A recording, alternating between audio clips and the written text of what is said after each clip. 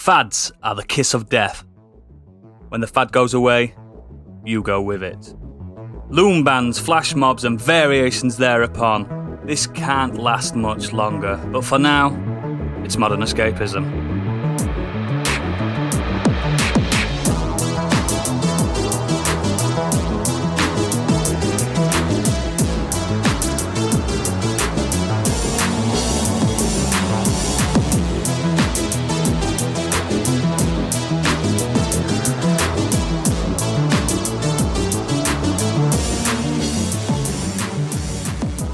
Hello and welcome to the show. My name is Oodles, the Von Dutch baseball cap of podcasters, and today I am joined by...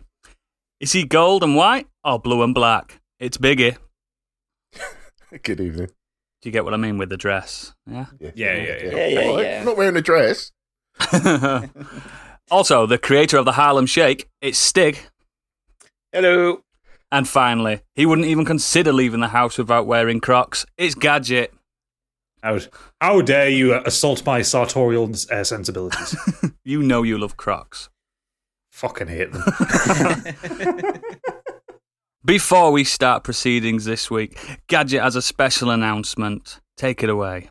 Okay, so we've joked about this over the past kind of year or so that we've been doing this, but it's happening, folks. Uh-oh. We're doing it.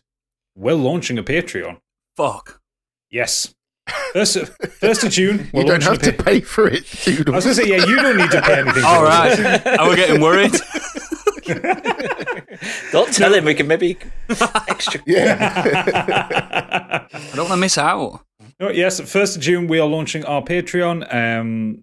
We've had a few people asking about it and asking when we're going to do it. Shockingly enough, apparently some of you want to give us your money, so we're going to very happily take it. Idiots. We wanted to do a Patreon in a very fair way. We didn't want to, come across as gouging or greedy or anything like that. We didn't want to do anything that would take away from the current experience that you have. So what we're doing is everything's going to be additional. So we have 3 tiers. 2 of them are at $5 a month.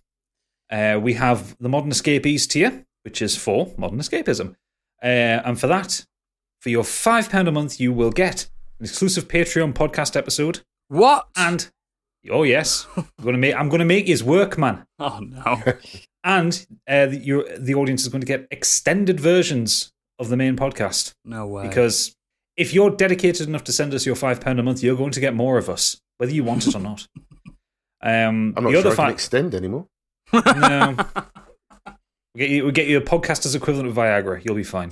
The other tier that we're putting forward is the Scorched Sheep tier, which is for Do Dragons Dream of Scorched Sheep, which launches on the 4th of June. For that one, so we made a conscious decision for Modern Escapism. We didn't want to put advertising on it. We're not doing that for Scorched Sheep. That's going to be a different one. So when we're we're going to be enabling ads on that feed. So for your $5 a month, you will get ad-free versions of Do Dragons Dream of Scorched Sheep. You'll also get early access to the episodes, so you'll get them 2 or 3 days before the main feeds get them. Also, any battle maps that I make or artwork that Candy Machine makes, you'll get that as part of in the Patreon feed. And you'll have the ability to suggest names for NPCs and item names and descriptions, no matter how silly, ridiculous, or offensive they may be. It's obviously up to me whether we use them or not, but you can suggest them. The Dungeon Master has all the power. Well, exactly, yes. I mean, why else would I be a dungeon master? I want the power. But if you like both, or you want to support us, or you're an idiot, no, you're not an idiot, you're a wonderful person, because you can pick the Biggie Bundle, which is £7.50 a month. It's both feeds, and it's all of those bonuses that I just detailed. So, and that's just £7.50 a month. So, and you get personally deliver them to. I your was house. just about to say you get Biggie's seal of approval, a digital kiss that you can't redeem anyway. It's a non-fungible token. Yep, exactly. We also have a few stretch goals on it. I'm not going to go through all of them. There's about 4 or 5 of them there, but I'm just going to highlight a couple of them. So if we reach the lofty goal of £150 a month coming in, we will put together Patreon exclusive watch-along content. So we will find a video or a film or something like that, and as a group we will watch along with it. We'll finally get Stig to watch Die Hard 5. That's the goal. The first one is going to be every week. 5. Every week. No. And the three of us are going to sit in silence and listen to Stig hate his life for 2 hours. Because it's so fucking shit. I'm out. At £500 a month, we are going to have we're going to change Do Dragons Dream of Score Cheap into a video podcast as well. So we'll all look lovely and we'll get costumes and all that. But every week that will come out as a video. And just to let you know, I do dress up every week anyway. Yeah, he does. I mean, the Carmen Miranda wig is fantastic this week. I've got to say. Thank you. And I've just realised how fucked I am in trying to find a dragon outfit. And the last one I'm going to highlight, because this is the one that a few people mentioned should happen, and it is going to happen if we hit the stretch goal of £200 a month. We are going to do a recording and a podcast reading of Hans Baby, Oodles' Die Hard spin-off. Yeah, after Gadget's proofread it. Yes. And corrected the spelling, made it make sense. But yes, we'll be putting that together as a podcast thing. So yeah, the Patreon goes live on the 1st of June. There'll be another announcement just in the feed on this one and the Scorch Sheep feed when they go live.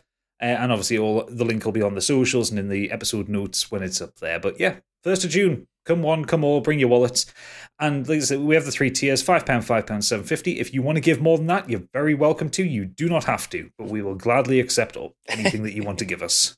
And that's really important as well, because if people don't want to pay for the Patreon, they still can hear the show. So yeah, exactly. You just get all that bonus additional stuff, so nobody gets hurt. Can I also add as well with the bonus episode, that's be a minimum of at least one special. Yeah, because I might get more because I've got ideas and stuff I'd like to do, and I'm going to have to edit those as well. So it's on me to So if I want to do these extra ones, then it's all on me and not on Gadget. So which is also nice to see Stig flourish. Yes. Everyone wants to see that. Yeah. But if you go in at the Biggie bundle, that's a guarantee of at least 7 podcasts a month. Fuck! Do I have to do 7 podcasts a month? You don't have to. I mean, I will. We can do it without you. No. Some would say they would be better without you. Most. Oh, boo. And that's the £10 top tier to not have oodles. To get me off. That's just like our regular episodes, but just him muted. You can be done. I will be replaced by AI. Yes. Anyway, that is the Patreon announcement that people have been so keen on. So, anyway, yes, enough excited about that. Corporate gubbins. I want to know what Biggie's been up to this week. I've watched 2 movies, 2 very different ones this week. No gaming again, it's a bit sad. But the first one I wanted to talk about very, very briefly because talking about it too much will ruin it. Oh. But it's a film that I came across via, somebody mentioned it in a horror thread in Twitter, and I'd never heard of it. It's called Terrified. It sounds terrifying. Came out in 2017. The actual title is in Portuguese, which I won't pronounce. So it's for us over here, it's called Terrified. And to give very little away, it's about paranormal researchers investigate some strange events in a neighborhood in Buenos Aires. It was written and directed by the same guy, Demian Rugna. And yes, it's one of those foreign horror films that's really fucking good. Yeah, better than any other. I really enjoyed it. The chills are there, the scares. It's gory when it needs to be, but it's not over the top. Really, really enjoyed it. There is a trailer. It's a very short trailer, so it doesn't really give a lot away. But yeah, really, really enjoyed that. Really glad I came across that one. So are you saying that in this foreign horror film, there was something strange going on in the neighborhood? They didn't call the Ghostbusters. Do you know what? That was the first mistake. I was suddenly like, yeah, that actually makes that makes sense. But yeah, it's a lot darker. Then I found something that I've never watched before, and that is Tropic Thunder. Yeah. Oh yes, love that film. First time I've seen it. I don't know how I've missed this somehow. Yeah, that is a movie. Thoughts? It certainly is. For those that don't know anything about it, it's directed by and stars Ben Stiller with Robert Downey Jr., Jack Black, Jay Baruchel, I'm going to say, and Brandon T. Jackson, among many others. But it's a parody. It's a film crew shooting a big budget war movie, and they're forced to become real soldiers they are portraying when they're attacked by a gang of poppy-growing local drug dealers due to mistaken identities. So you have Ben Stiller playing your average action hero. You got Robert Downey Jr. playing the typical Oscar chaser actor. Jack Black is your typical funny guy. But the standout is obviously, for those that know about the movie, is Robert Downey Jr. playing an actor who, in the movie, went under the knife to be pure for his role, to have pigment implants so that he could black up for the film. And I appreciate nowadays that's a bit of a controversial subject, but the way it's portrayed in the film is just on that right level. I think that shouldn't be offensive because it's meant to be awkward the way he does it in the movie, but he's very funny with it. Yeah, I think it's one of those few things that obviously after the past couple of years, I think it still might get a pass because he's pretty much roundly condemned for it throughout the whole thing. Yeah, he's playing up to Hollywood's though as well, isn't it? He's playing to that. Yeah, but yeah, there's a line in it where someone says like, "You're a white Australian man playing a black American man, trying to play this, that, and the other in the jungle. Like, what's going on with you?" It's the most ridiculous thing in the world, but he plays it so well. He's so funny and he's really good. He gets some of the best lines as well. And he is almost, and I would do so almost, overshadowed by the appearance of Tom Cruise, who has a somewhat small role in the movie, shall we say. But it really needs to be seen to be believed. Look at his hands. Have you seen his hands in it? It's got really big fat hands. It's the beer gut that he's got. You never expect to see Did Tom anyone Cruise with a beer gut. think that was Tom Cruise when they first saw it? No. Now it took me a while to click on. Yeah. Yeah, when I first saw it, I was like, that sounds like Tom Cruise. And it wasn't until there was a point where he smiled and you saw the middle tooth. I was like, it's fucking Tom Cruise. Yeah. It's a lot of makeup. It's one of those ones where you're just like, to start with, I had no idea. Eventually it clicks and you're like, it's like, it's someone you know, but it just takes you half an hour to be like, it's Tom Cruise. Matthew McConaughey's in it as well, isn't he? Yeah, Matthew McConaughey's in it. Sorry, Matthew McConaughey. Sorry. Matthew Mahogany. You got right at the beginning of the movie as well, once you have your usual, whoever's producing the movie comes up, and then it launches into 3 trailers, which are parodies of just trailers that you have anyway, and they're all played by all the individuals in the movie. One and where it just sets Robert the Downey tone. Jr. is a monk. In Forbidden Love. I mean, it's just amazing. So good. But yeah, do you know what? I loved it. I thought it was really good. It certainly has quite a few misses with some of the jokes. I think it, at times, couldn't quite decide whether it's trying to be a parody or a bit of a comedy drama for a moment. It just has these little bits in the movie where it doesn't quite hit right. I don't think Jack Black is all that funny in it, myself personally. I think it hits how Ben Stiller kind of is as an actor. Sometimes you don't know whether he's trying to be funny or smart with Ben Stiller when he's acting. So it's the same with his directing, I feel. It's like you can kind of conceive it in different lights. But if you haven't seen it, check it out. It is funny. It does remind me of films 10 years prior to when it existed. It's a bit more early noughties than when it is. Yeah, it's got a late 90s edge to it. It really has, yeah. It really has. But I've only seen it once, and when it came out, so I've not watched it since. I don't know how it hit me nowadays. But yeah, I remember liking it. Excellent. So is that all you've been doing? That's it, dude. And then after watching them 2 films, you just stared at the wall for a week. I've been sitting here the whole time waiting for Sunday to come around. So, Stig, what you been doing, pal? I've been carried on watching more Harley Quinn. Really enjoying that. Yeah, it's good, isn't it?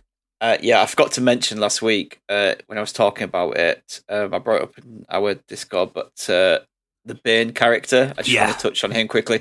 He is incredible in that. Like, even if you have like no intentions of watching the show, just kind of look up Bane's best bits. They have him talking like Tom Hardy from Dark Knight Rises. So he's just like, talk like this.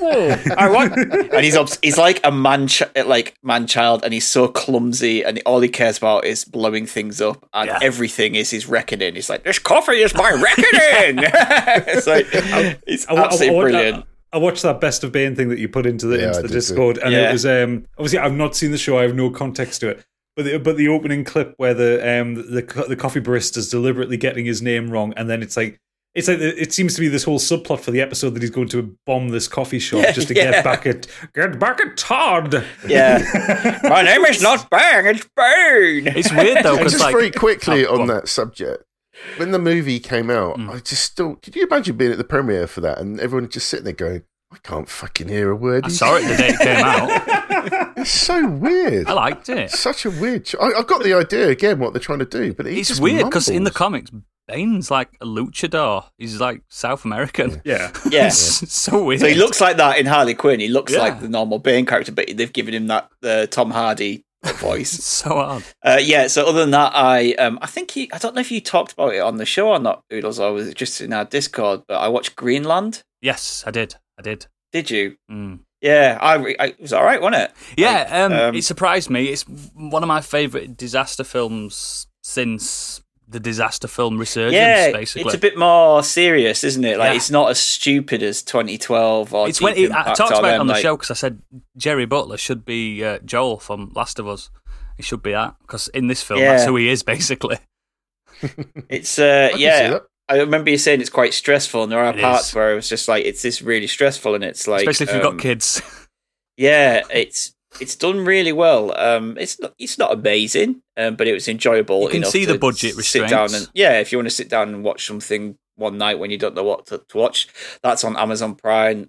We enjoyed it. It's it does disaster movies really well, I think, especially from a family side of things, and it had me and Kate talking about it at the end of it, about what would you do if you were selected and you had to leave everyone you know behind, because it's got that typical trope of the end of the world lottery. And that's to me, that's one of the most stressful fucking things imaginable. There's a part when they do leave to go that's like absolutely heartbreaking, and it was just like, Kate was just like, Jesus, like that was just so awful. Like, it was decent. Watch it if you know. I liked it, and I did not see. I'm not saying there's a twist ending, but I didn't see the ending coming as it came. It's my favourite type of disaster, very similar to Deep Impact, where the disaster actually happens. It's not a spoiler either. That's in the trailers. I'm glad you have favourite disasters as well. I like disaster films when it happens. Like, I remember Armageddon.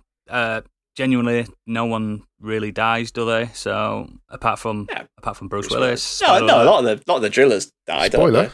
Yeah, I know, but I like it when when they're realistic with what happens. It's realistic, yeah. Because obviously Deep Impact and Armageddon came out within a year of each other, and Deep Impact was significantly more realistic, and better, and didn't get all the praise. And also Morgan Freeman as the president. Yes, please. Absolutely. I didn't like. Actually, the fucking hell, my mind's gone. You need some dragon soup in your life. Oh yeah, I do. No, I remember. Fucking hell, I don't know what's going on with me. Sorry. Top podcast content here. It is, yeah. This is what you'll get with your patrons. The subplot about the marriage being broken. Oh yeah. Wasn't needed. It's totally pointless. Didn't add anything to the narrative. Didn't add anything to them. The way they acted were like they were together, and I was just like, what's the point in this? Why are they kind of dwelling on this. It makes no sense, like, regardless. And it also actually got me thinking as well, with, like, if this, because this is a thing that could happen, I just got me wondering, like, do governments around the world have this contingency for all this? I think they do, yeah. I think... do you know what I mean? Like, because in that film, they're expecting the comet to just fly by, and then all of a sudden it's like, no, it's going to hit. But they have all these underground bunkers ready, and I'm like, they would not have time to set these bunkers up if, like, because it happens like right at the last minute. It's like, shit, we realise that this is not going to. I've listened to fly by, so a few podcasts about this, and you can find these documents online and stuff. It's out in the public now, but America's got 2, like 1 million people bunker. Geneva's got 1. Greenland's got 1. Do you know what I mean? A lot of countries do have these infrastructure. It's not necessarily for a meteor. It's more nuclear. Do you know what I mean? It's more man-made kind of thing. But yeah, these bunkers exist. They've got sustainable ecosystems, or potentially sustainable ecosystems. It's terrifying, man. Because they wouldn't have us, podcasters. We wouldn't be necessary. No, it just got me and Kate. Speak for yourselves. I've got something different in writing. Biggie, you're probably going to get invited anyway. You're probably going to get your choice of bunkers. Which one do you want to go in? Which bunker? Which wing do you want? Yeah. No, it was all right. It was a good film, and like I said, it got me and Kate talking about stuff afterwards about things as well. That was the main thing. Sorry to no, it's fine. Keep going. Castlevania. So good. Yes. Season 4. I haven't finished it yet. My intention was to finish it for this podcast, but I decided to watch it late, and each time, the last 2 nights, I've just fallen asleep. You're terrible. But that is nothing. That's nothing on the show, because the show is absolutely brilliant. It is. It's basically a spin-off of the Castlevania games That you've never played. No, I've never played. I think it throws quite a few of the different characters from the games into it, doesn't it? Yeah, from different games. Yes. It mainly centers around Trevor Belmont, Alucard, and Cypher Bernardus, yeah. Bernaldus, yeah.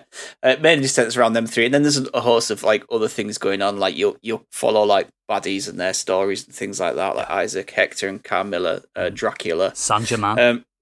Yeah, but it's really, really good. Like the writing is really good. The animation is amazing. The soundtrack is great. It is so bloody and gory. Like if you don't like blood and guts and gore, don't watch this. It's not particularly scary. There's a lot of demons and monsters and stuff in there, but it's not scary. It is more if you're squeamish about things. Yeah, because they don't hide the away. game's nothing like that at all, is it? In a way, it is. If you play them, the originals weren't. I wouldn't. The say maybe visuals weren't. The last No. ones. That's what I mean. It's just kind of what it's based on, I guess. There's only so much you can do with 18 and 16-bit graphics, though, isn't Exactly. Yeah. But yeah, 8 and 16-bit, rather. It's really good. I mean, do you know what? I think if this show was live action, it would get talked up a hell of a lot more.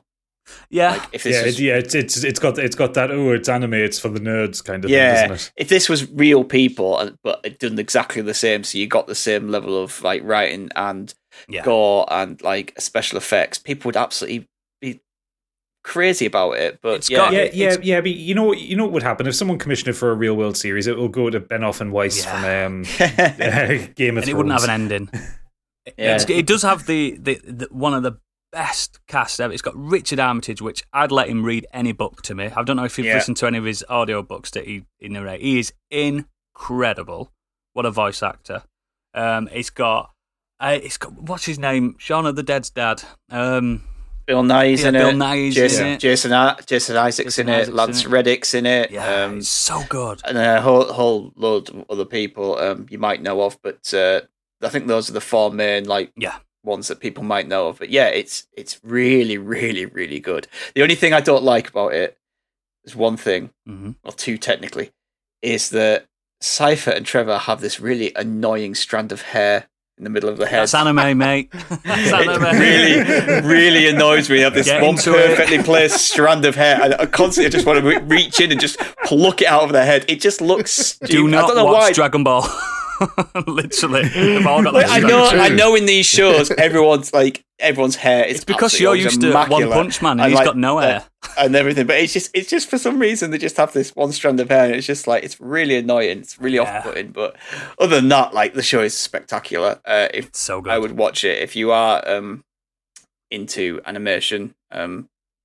It's so quick as well. I smashed the full season last. half-hour night. episodes, the whole so thing. they don't drag.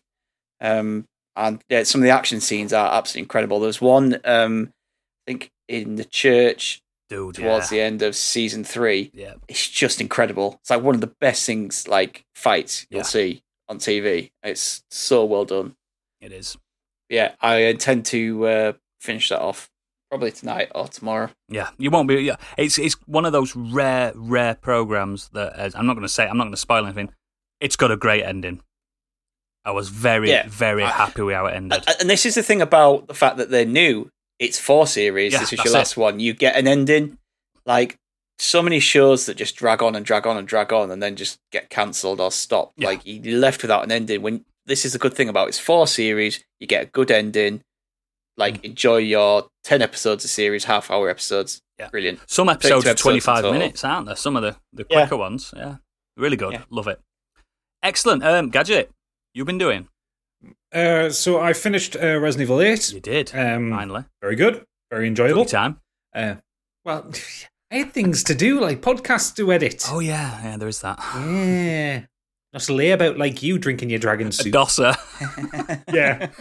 I do have a job, by the way, a real life job. Don't think I am a dosser. And if you are a dosser, there's nothing wrong with dossers. There's an episode title. There's nothing wrong with dossers.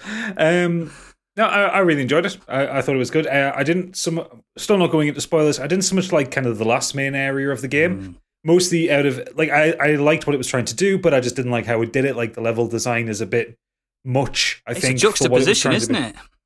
It is, and like I said, I get what they were trying to do with it, and it's like every section of the game is like a different style of horror, and I like that. I think it did it really well, but I just didn't like the level design of the last area. I know what you mean. But it also had kind of the best baddie in it, and I really liked Heisenberg. I thought he was fucking brilliant. Yeah, he's the new Wesker in my book. Yeah, he had some of the best dialogue. Yeah. Wraps up the story quite nicely. Lots of moments where I was sitting there going, "What the fuck are you doing?" And then, "Oh wow, that was really good." And it basically just leans into how fucking weird Resident Evil's gotten. Yeah. What about the last half hour law book Aki that you got? Yeah, that I didn't like. I thought that there's a lot of the kind of the bits of the story that link to the kind of the full Resident Evil arc and canon. Spaffed in your face at last minute. Yeah, like you walk into a room at the end and like there's like you walk around this big room in kind of a U shape with there's tables and there's just like kind of photos that you look at and diaries that you look at and they're just arranged neatly for you to go one by one and look around them. I think you could have sprinkled that throughout the game. That didn't need to be done that way. It's just kind of like they got to the end of the game design and went, oh shit, we forgot to link this to 7. Here you go. Yeah. It literally does feel like that. It's satisfying, but it's a bit intense. It's all at once. It's like, what, fuck. It's like slapping you in the face. It's a lot to take in. But yeah, I like what they did with the story. It was fun. And made a few things from 7 make a bit of sense. And it's as well. the middle of the Winters trilogy, so we've got a definite end leading up, haven't we? So yeah, and of course with the way they've been doing the logos and the names, that I expect the next one to be called Phoenix or Helix or something like that. So they've got the IX in there for solid 9. guess. How long's it been since 7? 2 years. 4. No, no. This is 7 was released in 2017. Oh yeah, but they wanted to do a Resi every year, didn't they? Just different ones. Yeah, and they did the remakes for the last few years. Yeah, that was it. So yeah, 7 was 2017. So it's been about 4 years since that one. I think this was put back because of the pandemic as well. Yeah. Like, I think this was supposed to come out last year because the game refers to it's been 3 years since what happened in Louisiana is the dialogue that comes up in the game. So I think they intended to get this out last year, but obviously didn't manage it. But yeah, if another 3 years to put out Resident Evil 9, fantastic, cracking, really enjoyed it. The other thing that I wanted to talk about was a game that I just bought yesterday, which is going to be, so I don't have a great deal to talk about, but it is going to be my main thing. It's called Demeo, and it's on the Oculus Quest and Steam VR. It is a virtual reality tabletop dungeon crawler. Of course it is. In the D&D style, and it's fucking amazing. It's so good. There isn't a story to the game or anything like that, other than some kind of bog standard fantasy backstory bullshit. Fine, don't care. It's the gameplay is king in this one.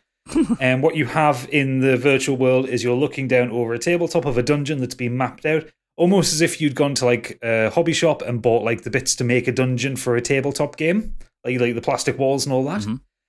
But it's all laid out in front of you. You can choose between one of 4 classes. So there's a fighter, there's a mage, an assassin, and a ranger with a bow. No bards. No, not yet. But you drop into this world. Your character is basically a physical piece that you pick up and put down, but he's animated. There's monsters coming at you, and there's one campaign at the minute where you've got 3 floors to work through. Each floor gets you further and further down the dungeon. In each floor, you have to find the big monster, which has the key to the next level. You have to kill him, take the key, fuck off. Basically it. Everything's turn-based, so you are moving around like a board game. You have, when you flip over your arm, you get like a run of like the like Hearthstone cards with your abilities on them. So like a little bit, yeah. So whether it's like magic abilities or healing or fire your bow or certain attacks, that kind of thing. And you've just got wave after wave of monsters coming at you, and you have to find the key. But what I like most about it, and it's why it works so well in VR, you manipulate the table from above. You can drag it where you want it, so you can see whatever. or you can zoom right in and be on a 1-to-1 level Oh. and look through the dungeon. It's fucking great. And the art style is very much, the reason why I kind of referred to Hearthstone is the art style is very much like that Blizzard art style, where it's kind of that chunky fantasy style. Yeah. So it looks beautiful. I mean, I'm running it just on the Quest. I'm not even running it off my PC, and it's one of the best looking games I've So are played. you saying like Diablo 3, World of Warcraft type?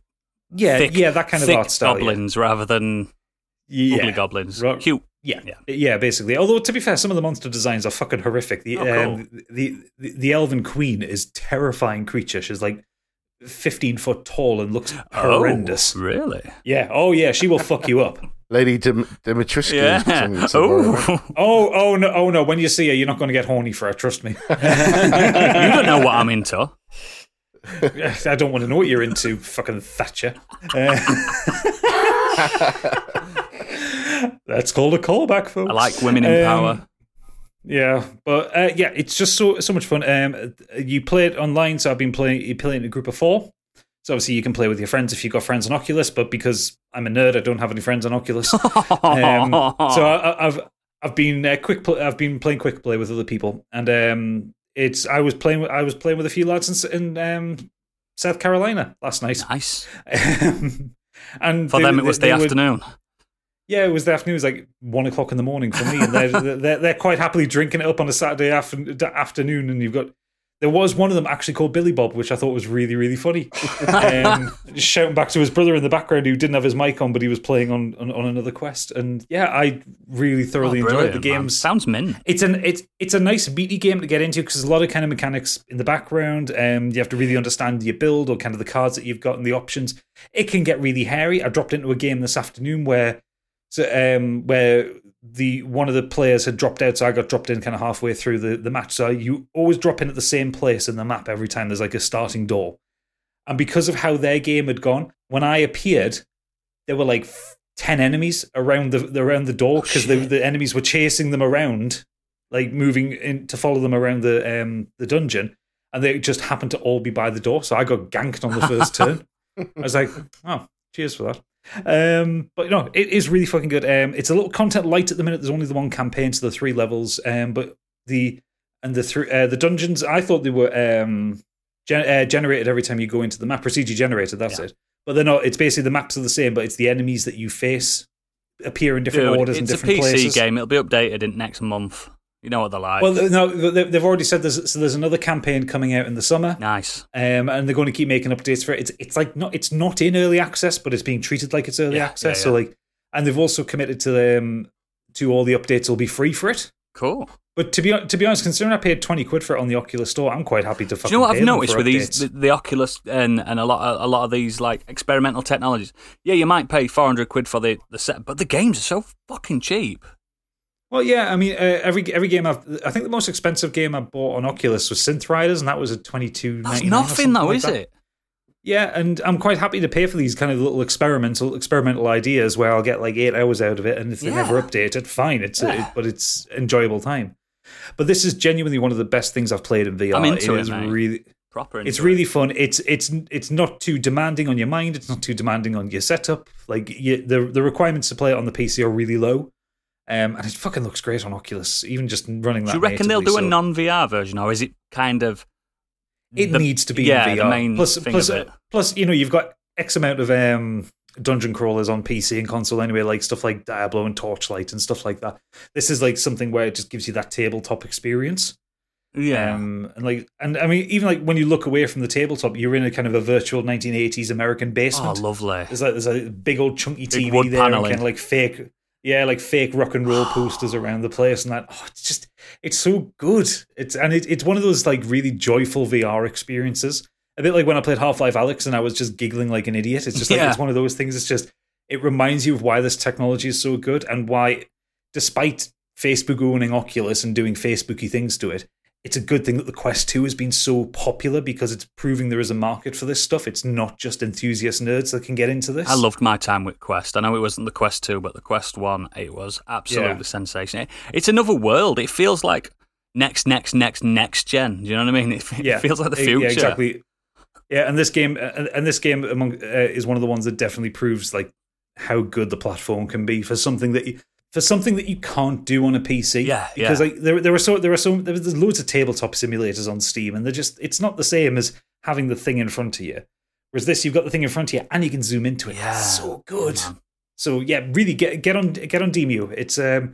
It's £22 on Oculus, and I think it's £23 on Steam. But just get it if you've got a VR headset. It's so worth it. Just do it. Yeah. Excellent. Thank you very much for that. What have I been up to this week? I hear you scream. No. No. I'd be remiss if I didn't discuss last night, as of recording. I played Titanfall 2, guys. You saw how you watched me, didn't usual, you? Finger on the pulse oodles there. Yeah. Brand new game. Playing a five-year-old game. It doesn't fucking look like a 5-year-old game. I tell you. No, it looks amazing. Jesus Christ. I really enjoyed that. I enjoyed watching you play it, considering I love that game. I don't have to discuss in massive detail because you can just watch it on the VOD. But I'm back to streaming, and it's kind of reinvigorated me.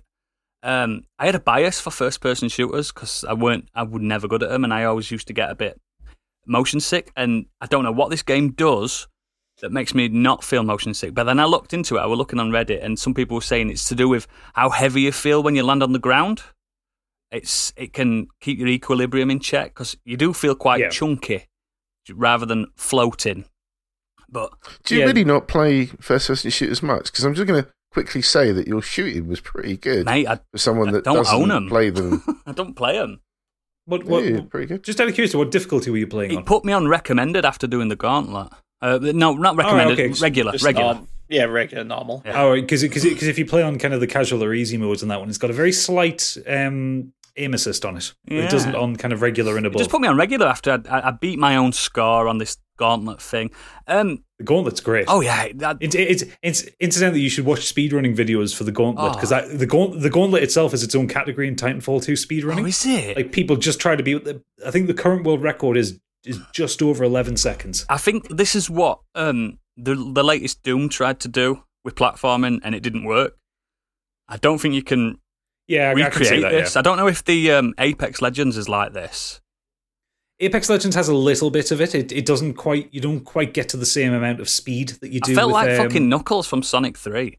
Do you know what I mean? But with guns. But it's really good. But yeah, I'll not bore you with that because you can just watch the VOD. I really enjoyed myself. I was in a good mood. I was drunk.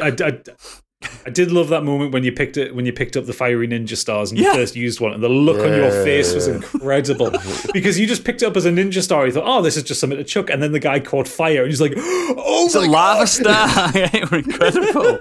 But yeah, I'm really into big mechs, and I didn't realize you were in the mechs on this. I thought the mechs were just your buddies. Oh no, you're in and out of them all the time. Yeah, it makes you love the mech. BT, I think, BT. isn't it? Yeah, BT. it makes you love him, and when you're not with him, you're vulnerable. Best robot, BT. What boy BT is. Yeah. Did you play much of the multiplayer on your stream? I had one 10-minute match, and I didn't come last, which is surprising.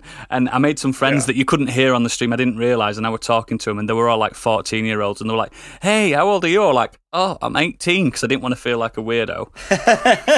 And they were talking about underage drinking, and I was like, "Oh, I don't drink, me guys." So you just hear myself talking to it while I'm drinking.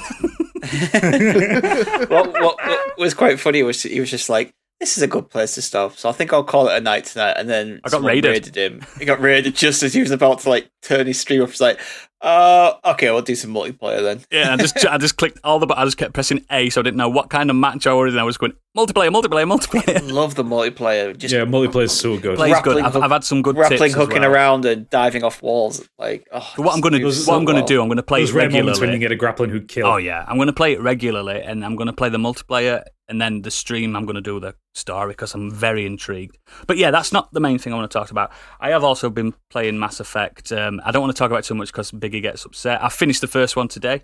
Took me 15 hours. Fucking insane.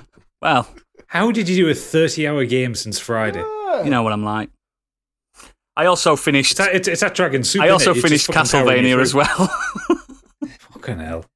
But I bet you were doing something else while you were watching that. Yeah, I was multitasking, mate. Yeah, exactly. I can't do that. I have to sit and watch. I want to sit and watch stuff. But my main topic is something I did earlier in the week. I watched this. Found your shoe? No, I never found my shoe. That's still on the hunt. We're still on the lookout for that shoe. I'm probably just going to have to buy another pair of Adidas Sambas. It was an Adidas Samba, by the way, if you see that.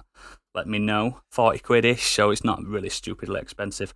But yeah... just been walking around at work with one shoe on. Oh, no, I don't wear trainers to work. I'm a professional. I wear nice shoes. But anyway, earlier in the week, I watched something called the Brit Awards. You've heard of it?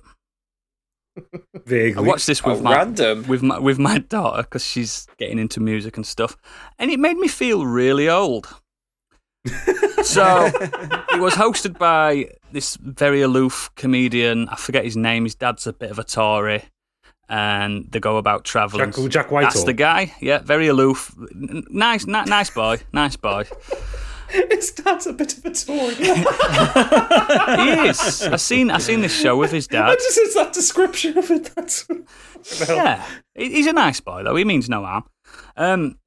He was hosting it, and then there were just loads of people that I didn't have a clue who were. So what I've done today, I want to see how old you guys feel, and I've got 3 categories here. I've put a fake one in here, a fake artiste or singer-songwriter, and I want you guys to guess which one's fake. Are you ready? Go on, then. And this is for the listeners as well. So the first category I got was Breakthrough Artist. So the nominees are Young T and Bugsy, Arlo Parks, Bicep, Joel Corry, Shanti Domene, and Celeste. Which one's the fake one, boys? Well, Celeste's been around for ages, so it wouldn't be. Can you say that again? Young T and Bugsy, Arlo Parks, Bicep, Joel Corry, Shanti Domene, and Celeste. I'm going for number 2. Bicep. No, Arlo Parks. No. I'm going Bicep. Gadget? Shanti? Shanti Domene is the fake one that I put in there. So there is an artist called Arlo Parks and Bicep, which just made me feel super old. The next category. What up? We're just 2 regular guys. It's just a floating arm. The best male solo artist nominees are AJ Tracey, Heady One, Veneer Hessel, Jay Huss, Joel Corry, and Youngblood. Which one's the fake one? The only one I know on there is Youngblood, so it's not there. I didn't know any of them. No idea, mate. So, AJ Tracey, Heady One, Veneer Hessel, Jay Huss, Joel Corry, and Youngblood. Veneer Hessel. That sounds like a fake one, yeah. Which one? I'm saying first one. Veneer Hessel. Veneer Hessel is the fake one. Well done. Yeah. I'm really good at making these looking around names. your room and look at the tabletop and stuff like that. Yeah. And the last one is best female artist. So we've heard a few of these. So Arlo Parks, Kay Lai Jones, Celeste, I don't know how to pronounce this, Dua Lipa, Jessie Ware, and Liana La Havas. I know Dua Lipa won it because that was all over I Twitter. don't even know who that is. And I watched it and I still don't know who it is. So the fake one is Kay Lai Jones. Kay Lai Jones. Well, what I wanted to flag up mainly was the fact that I feel like an old bastard. I watched this and I was older than absolutely every single person there. Have a look at the Leeds Festival lineup. I've Make seen it feel it. even worse. It's shocking. Yeah, but it's shocking because we look at it and go, who the fuck is half of these people? Like when I was going in the mid noughties, Foo Fighters. I'm sure there's people who went to Leeds and Reading during the 90s and look at it and go, the fuck is Fall Out Boy? And yeah. I mean, I've heard of Liam Gallagher and Queens of the Stone Age. There is. I went through. I looked through and I was like, about 7 or 8 people The here. headliners, I recognize. you always know the headliners. Yeah, headliners. You know the headliners. But yeah, it did this Brit Awards thing. It was so weird. It was one of the experimental events where they can have people in there. You know, they did one at football matches as well. And it was just so odd. I don't know anything about young people. All I know is how to feed them and keep them clothed and alive. But yeah, there's something wrong with my mind because none of it sounded like music, and I've finally turned into my parents. And that's what I wanted to flag up mainly. Yeah, I mean, I'm in my 30s. I'll never divulge exactly how old I am because I'm ashamed. But yeah, man, it was just. I don't recommend it. Don't watch the Brit Awards unless you're into that kind of scene. But It it made me feel like if I were a Martian coming to Earth and stepping foot into something, I felt like a Martian watching it. I was like, what the fuck is happening? I did like the representation in the winners, though. Yeah. I didn't understand the in-jokes. The jokes about TikTok and stuff. Little Mix is the first female band to ever win it. I've never even heard of them. You never heard of Little Mix? Come on. No, I've had Little Mix. Come on, they've been around for 10 years, Pick mate. a mix. But yeah, I was surprised that when they were like, "Oh, it's the first female," I was like, "Surely the Spice Girls won it." Nope. Yeah, first female group. I listen. I'm very set in my ways. I listen to my music, so I've got my Spotify playlist. Yeah. I have Discover Weekly on, but it's all generally down to the algorithm of what I listen to. Yeah. So that's the kind of stuff that comes through. But if I ever work in an office and someone's got a radio playing, it just destroys my mind because I have to listen to the same shitty tracks, especially if you're there doing like a 9 to 5 day. They're just on a fucking loop. Yeah. It's the same shit played throughout a radio. It's just, they all sound the same. It's awful. It's really bad. This young lady, Welcome to Dadcast. This young lady, Dua Lipa or whatever she's called. Dua Lipa is brilliant. So she came on and she absolutely. You can stop right now. No, she were incredible. That's what I'm saying. She were incredible. Yeah, she sung live. She's beautiful. She's energetic. And my daughter was singing all this. I'm like, how do you fucking know this? You're 5. Do you know what I mean? I sing Dua Lipa with my kids. Yeah, I'm impressed with the talent because everyone that seemed to win, it sounded good, but I just feel like I'm out of my depth now, and I just need to give up. Yeah, I don't think I'll ever catch up. But yeah, that's what I've been doing this week. So being a grumpy old man. No, because I weren't pissed off about it. I was just more confused. I mean, again, so confused old man. Again, I was drunk watching it, which tends to be the way at the moment. But yeah, what's his name again? Biggie. Do you want to let everyone know what we've been doing? Fucking hell. I forgot your name. I'm drunk. I'm really, really drunk. I'm on my third suit. So, Oodles. Noodles. This week, we're going to talk about fads. So it's about those things that came, blew up massively, and then within just a few short months, were discarded like yesterday's news. Fads. Yeah, it's I think it's an American phrase, isn't it? Fads. When I was young, it was just trends. But yeah, fads. We're going to talk about all this, what happened. I don't know if the more personal to us are what we can remember, but we're going to start with Stig because out of all of us, he's the most hip and trendy. So we're going to see what he were into when he were younger. Not hip and trendy. Not at all. If that's the criteria, I've really fucked with my choices. Do you know what, as well? I was talking to my brother yesterday as well, just before I start on this, and I was like, we were into a few things like fads and trends, weren't we? And he's like, yeah, but the problem was that like mum and dad would always like see it as a waste of money, so by the time it rolled around, a lot of them, it were too late. We'd miss the trend, or we're like right at the back end of it. Yeah, it's like, yeah, guys, I've got my yo-yo now. It's like no one's fucking yo-yos anymore. Yeah. Or things like Adidas poppers. It's just like, can I have some Adidas poppers? And they'd be like, no, like you can have this 2-stripe brand, and you're like, I think that's our fault for being northern. It's like in London they loved this 2 years ago. Yeah. Do you know what the worst thing is though? Like as a dad now, I can completely understand why my parents didn't want to buy me like top of the range clothes because kids just shoot through them. Yeah. Yeah, like, you don't want get me some Alessi poppers, please. I need them Alessi poppers. Yeah, you'll wear them for a summer, and then you'll be 10 foot tall. It's ridiculous. So yeah, I hated the fact that I had like 2-striped poppers and stuff at the time, but now I completely understand. Yeah, man. Again, we're turning into our parents. Oh God. But the first one I want to talk about is a Digimon virtual pet. Okay. Anyone have one of these? Nope. No. So this was a bit of a spin-off of the Tamagotchi. So basically, but this one was marketed towards boys because rather than it being this cute little creature inside an egg, this was a monster. Yeah. You raised it to fight. Now we're talking. And you could fight against your friends with it. So it was one that you could actually interact with other people's virtual pets. Oh, so it wasn't like single player. It was no. So it had like a battle mode on it. So Digimon stands for digital monster. Mhm. And these had the little screen on it was very similar to is it Tamagotchi or Tamagotchi? Tamagotchi. And actually, just to interrupt you here, because I did have a bit of feedback. I was going to leave this for the mailbag section, but this was personally sent to me by Monk's Boy over the text messages. And he says, "Can you start next week's pod ripping into Stig about his pronunciation of Tamagotchi?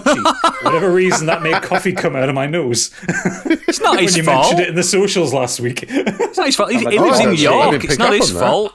I was just thinking then, like, when have I ever said that? But like, when I were a kid, don't worry, pal. They're all just called cyber pets. Tamagotchi. They're all called cyber pets. Don't worry about it. I was too cool to have a Tamagotchi. I had one that fought, beat up my friends. So what did these creatures do? So these had like obviously they're on the screens where it's just all little calculator screens. Yeah, basically. Yeah. And so what you did was you wait for it to you give it a name, and then you wait for it to hatch, and then I bet you could only name it something like 5 digits, can't you? Yeah, it was like 4 or 5 digits long. Yeah, but yeah, you kind of trained it up so you would feed it either meat or vitamins, depending on what type of monster you wanted it to be. If you just piled it full of meat, obviously it would be a big, strong boy. Vitamins would be for speed and whatnot. And you could tell it when to sleep and when to wake up, and then you'd train it. So you obviously had different training things on there. So I think there was a boxing mode and a practice battle mode too. Like the better you did with your training, the more wins in your training, the higher ratios you got, and so it increased the evolution of the thing. Like Pokemon, it evolves into something else. It basically is. It starts with one, and it had various different branches. So depending on what you fed it, how you trained it, what times you woke it up and everything, it would evolve into certain different types of Digimon. You also had to tell it when to poo. You will poo.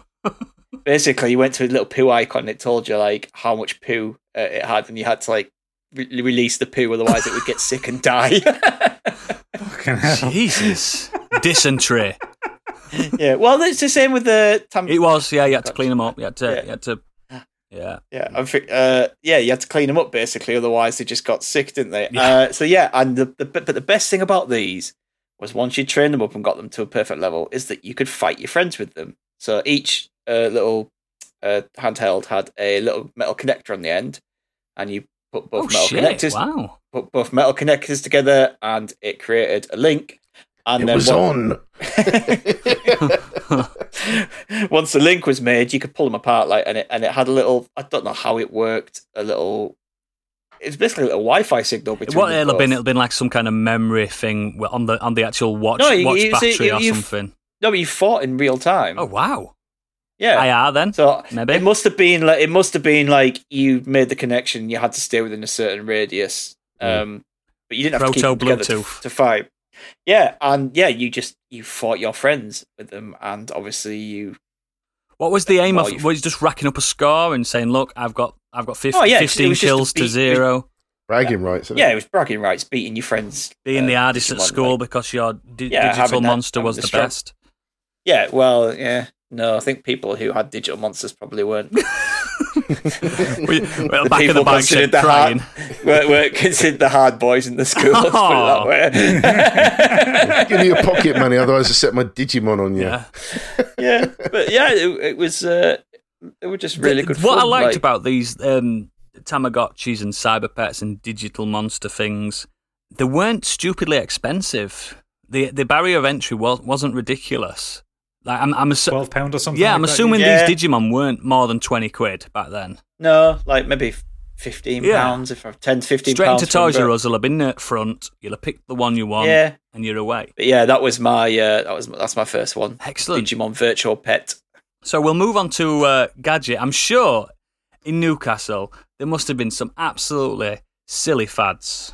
I mean, one of the silliest fads, not one I was into, but I do remember when the Adidas poppers were that was one of the biggest. I love how you fads say Adidas poppers.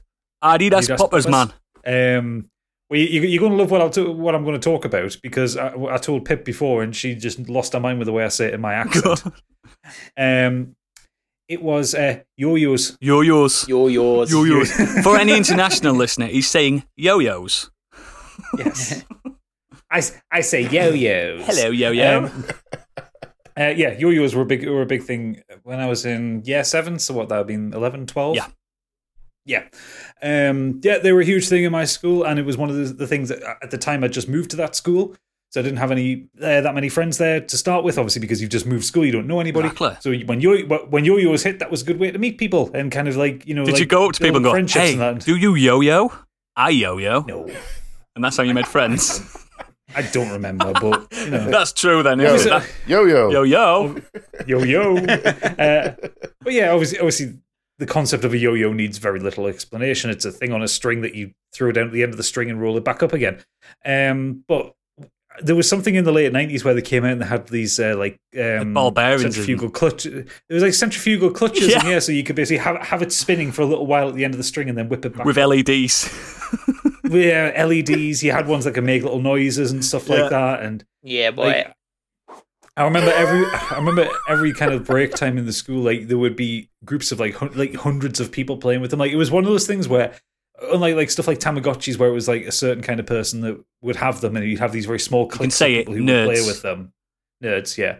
Like everybody had them. Like even like the sporty kids had them. Like the cool kids had them, and you could always tell how well off someone's parents were, how fancy their yo-yo was, and that kind of thing. There was a proper. If you were that good, you could kill. There was a proper good it. brand, wasn't it? I can't remember the brand now. And like, you need to get one of these yo-yos. These are the best. I think it was called like Clutch something. So something like that. Yeah, there were quite a few of them. There was like Speed Pro or shit like that. Like, yeah, you got these like. I remember seeing it was like on Blue Peter or something like that. That had like professional yo-yoers in, and it was like that scene from The Simpsons where they're watching those kids with that yo-yoing dance troupe coming in, and like you know they're doing all these tricks, and like you sat there watching Blue Peter going, oh, these guys must be the coolest ever. Then you think, no, maybe they just get thrown in the back of a van to drive to the next school. Here it or is, something like walking the dog around the world, the cradle. Yeah. What I could do like two things. Walking the dog, because that was piss easy. Yeah. So I had to do is literally drag it behind you. And the other one was like, you know, when you made a triangle and you made it like dangling in the middle. That's all I could do. Yeah, that was better for me. And obviously around the world where you just swing it and around whack your head. people with it. I think I was fortunate where I went to one of those schools where they didn't get banned for someone getting a brain contusion from a yo-yo being whacked in the head. But yeah, they were just, I don't know, they were just really fun and stupid, and it was one of the more remarkably wholesome trends that I think people went on, because it was never a case of like people having jealousy over each other or them getting nicked or anything like that. Like one of the first trends I'd ever been aware of that I was into, but I don't really want to talk too much about it, was Pogs. And I remember there was always problems in schools where people's Pog collections getting nicked and shit like that. Yeah, or getting a slammer in the face. Yeah, stuff like that. Whereas, yeah, with yo-yos, there seemed to be just a bit more of a wholesome one. And I think possibly because, again, it was like, they weren't the most expensive things in the world, but they weren't exactly cheap either. So it was like probably because 90% of people got the same type of yo-yo from the market, and you all had your £5 yo-yo, so no one needed to nick one or be horrible with it, because you all had the same. Apart from that one kid who had the best. Yeah, there was one or two kids who always had the best ones. Everyone else, it was either from the market or from like a super tech shop or something like Poundland. That. Yeah. Or what? Do you remember those that you used to get them in like shopping centres? Those like tech stores. Yes. Yeah, gadget shop. You just get random. Not my shop. No.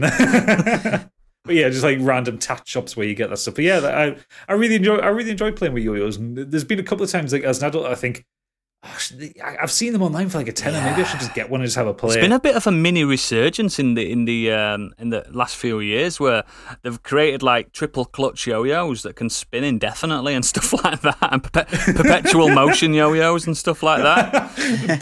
Breaking the laws of thermodynamics. I say bring it back. I'd love like a yo-yo circle. Do you know when like you've been at the pub, you've had one too many pints, and you're like, hey, don't bump into me, get outside, yo-yo off, let's do this, and everyone's gathering round. Rather than fighting and scrapping, you're all having a yo-yo battle. I think I'm up for that. I'm up for it. Yeah. It would make for a dramatic If he did sports that in movie, real wouldn't it? life, we've yo-yo up and you'd be stood up there like that, going, you'd be like flicking your yo-yo up and down, Yeah, going, getting ready. and then just like, what the fuck is this dude? Like, Yeah. You get Get elbowed in stitched the up if face. someone breaks your little finger just before the event. Worst version of West Side Story ever. yeah, that's what I've I got. can Like, still go on. that's what I've got an image of it stood outside, like at West Side Story, like clicking his fingers while he's doing it, flicking his yo-yo up and down. That guy's only got 4 fingers. Can you do it? Yeah, I'm up for it. Bring back yo-yos, man. Bring it back. Yeah, no, Only the they were clutch fun, they ones, were though. innocent. It was always a nice, satisfying clunk when the clutch kicked in and it Yeah. went back up to your hand. Yeah. Because that was the thing as well, you didn't need any skill to bring it back up to your No, it hand. just It just did did it by itself. I remember once where I thought I was a bit of a yo-yo mechanic, and I was changing people's ball bearings on the playground like 50p a piece. So like, I'll sort your yo-yo out 50p. I've got loads of ball bearings that I've just bought from Cheap Shop, and I was putting new ball bearings. Didn't do anything because the ball bearings just allowed the clutch to kick in. Do you know what I mean? There's no like super ball bearing. It was. No. It's just, I'm like, yeah, there you go. You'll be way better with your yo-yo now. And I used to make like 50p a go. Imagine if that was today and you walked into school with a bag full of ball bearings. Wouldn't be allowed near Police school. would be on you in a second. Yeah, he's here. Look, he's Who ball wants bearing the man. ball bearings checking, kids? Have a look in this sack. Oh God, no.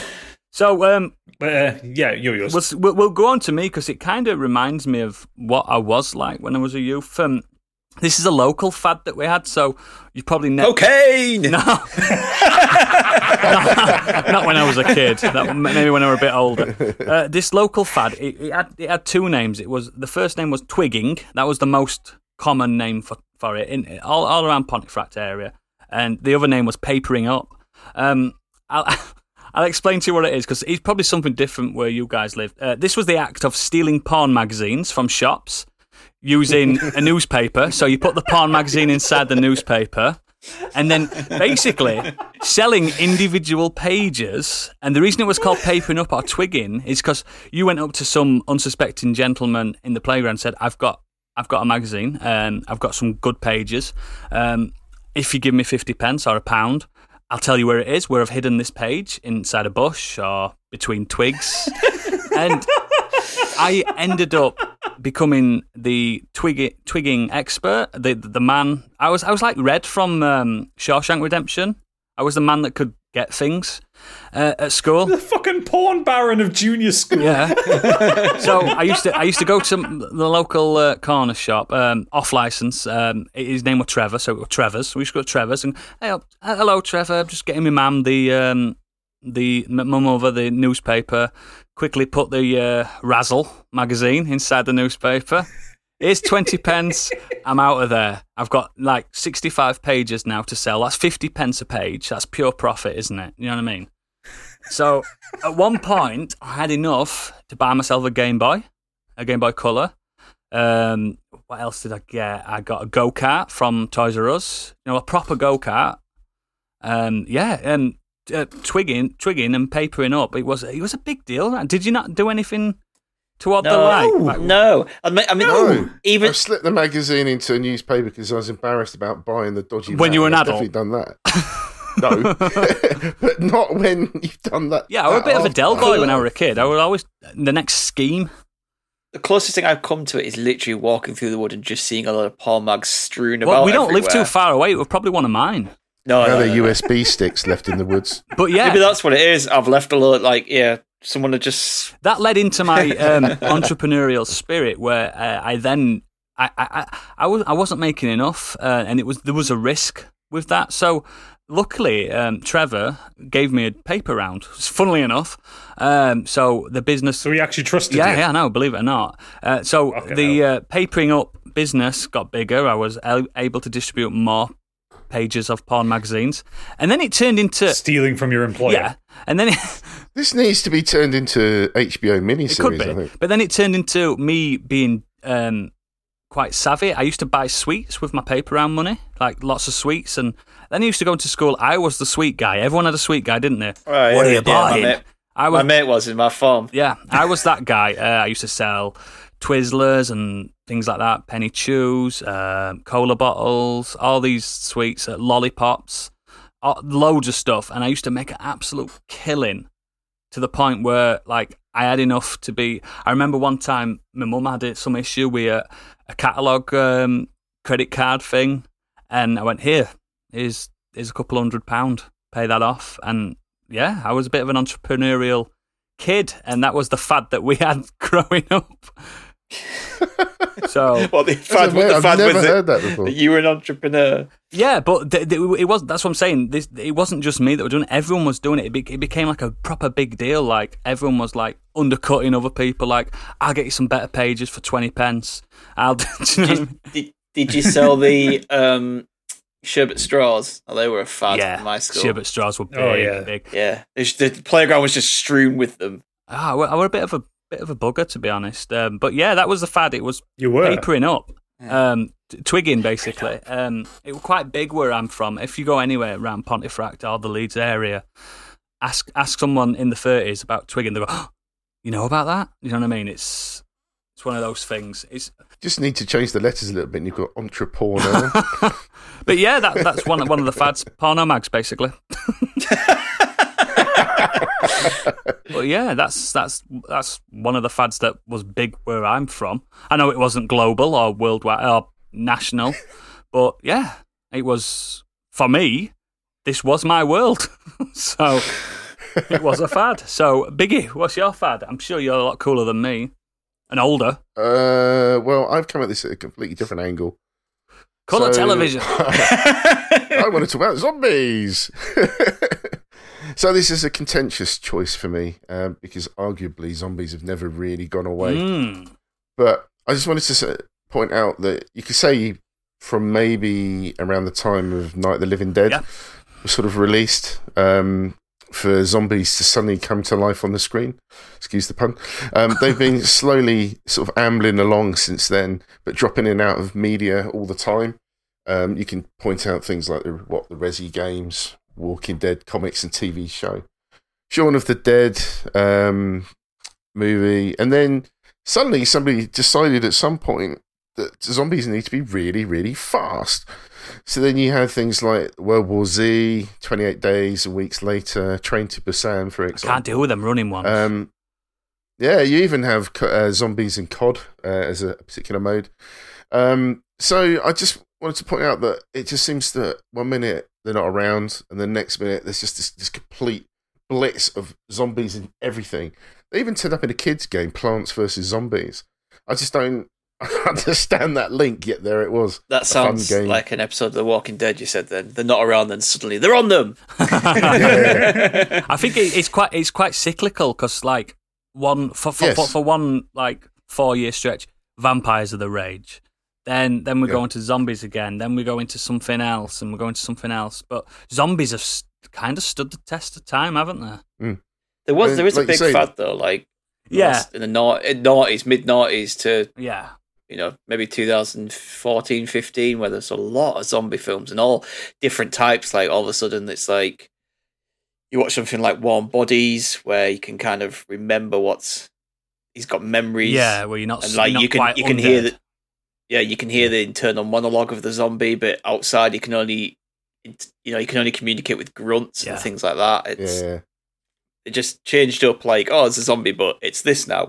I do like it when they're big creative with zombie stuff. It's like Warm Bodies, or do you ever see that TV I liked show, Warm Bodies. iZombie were good, Yeah, because it took like the idea of being undead and turned it into this kind of reasonably gentle comedy. I think for me, it might be the same with Biggie as well.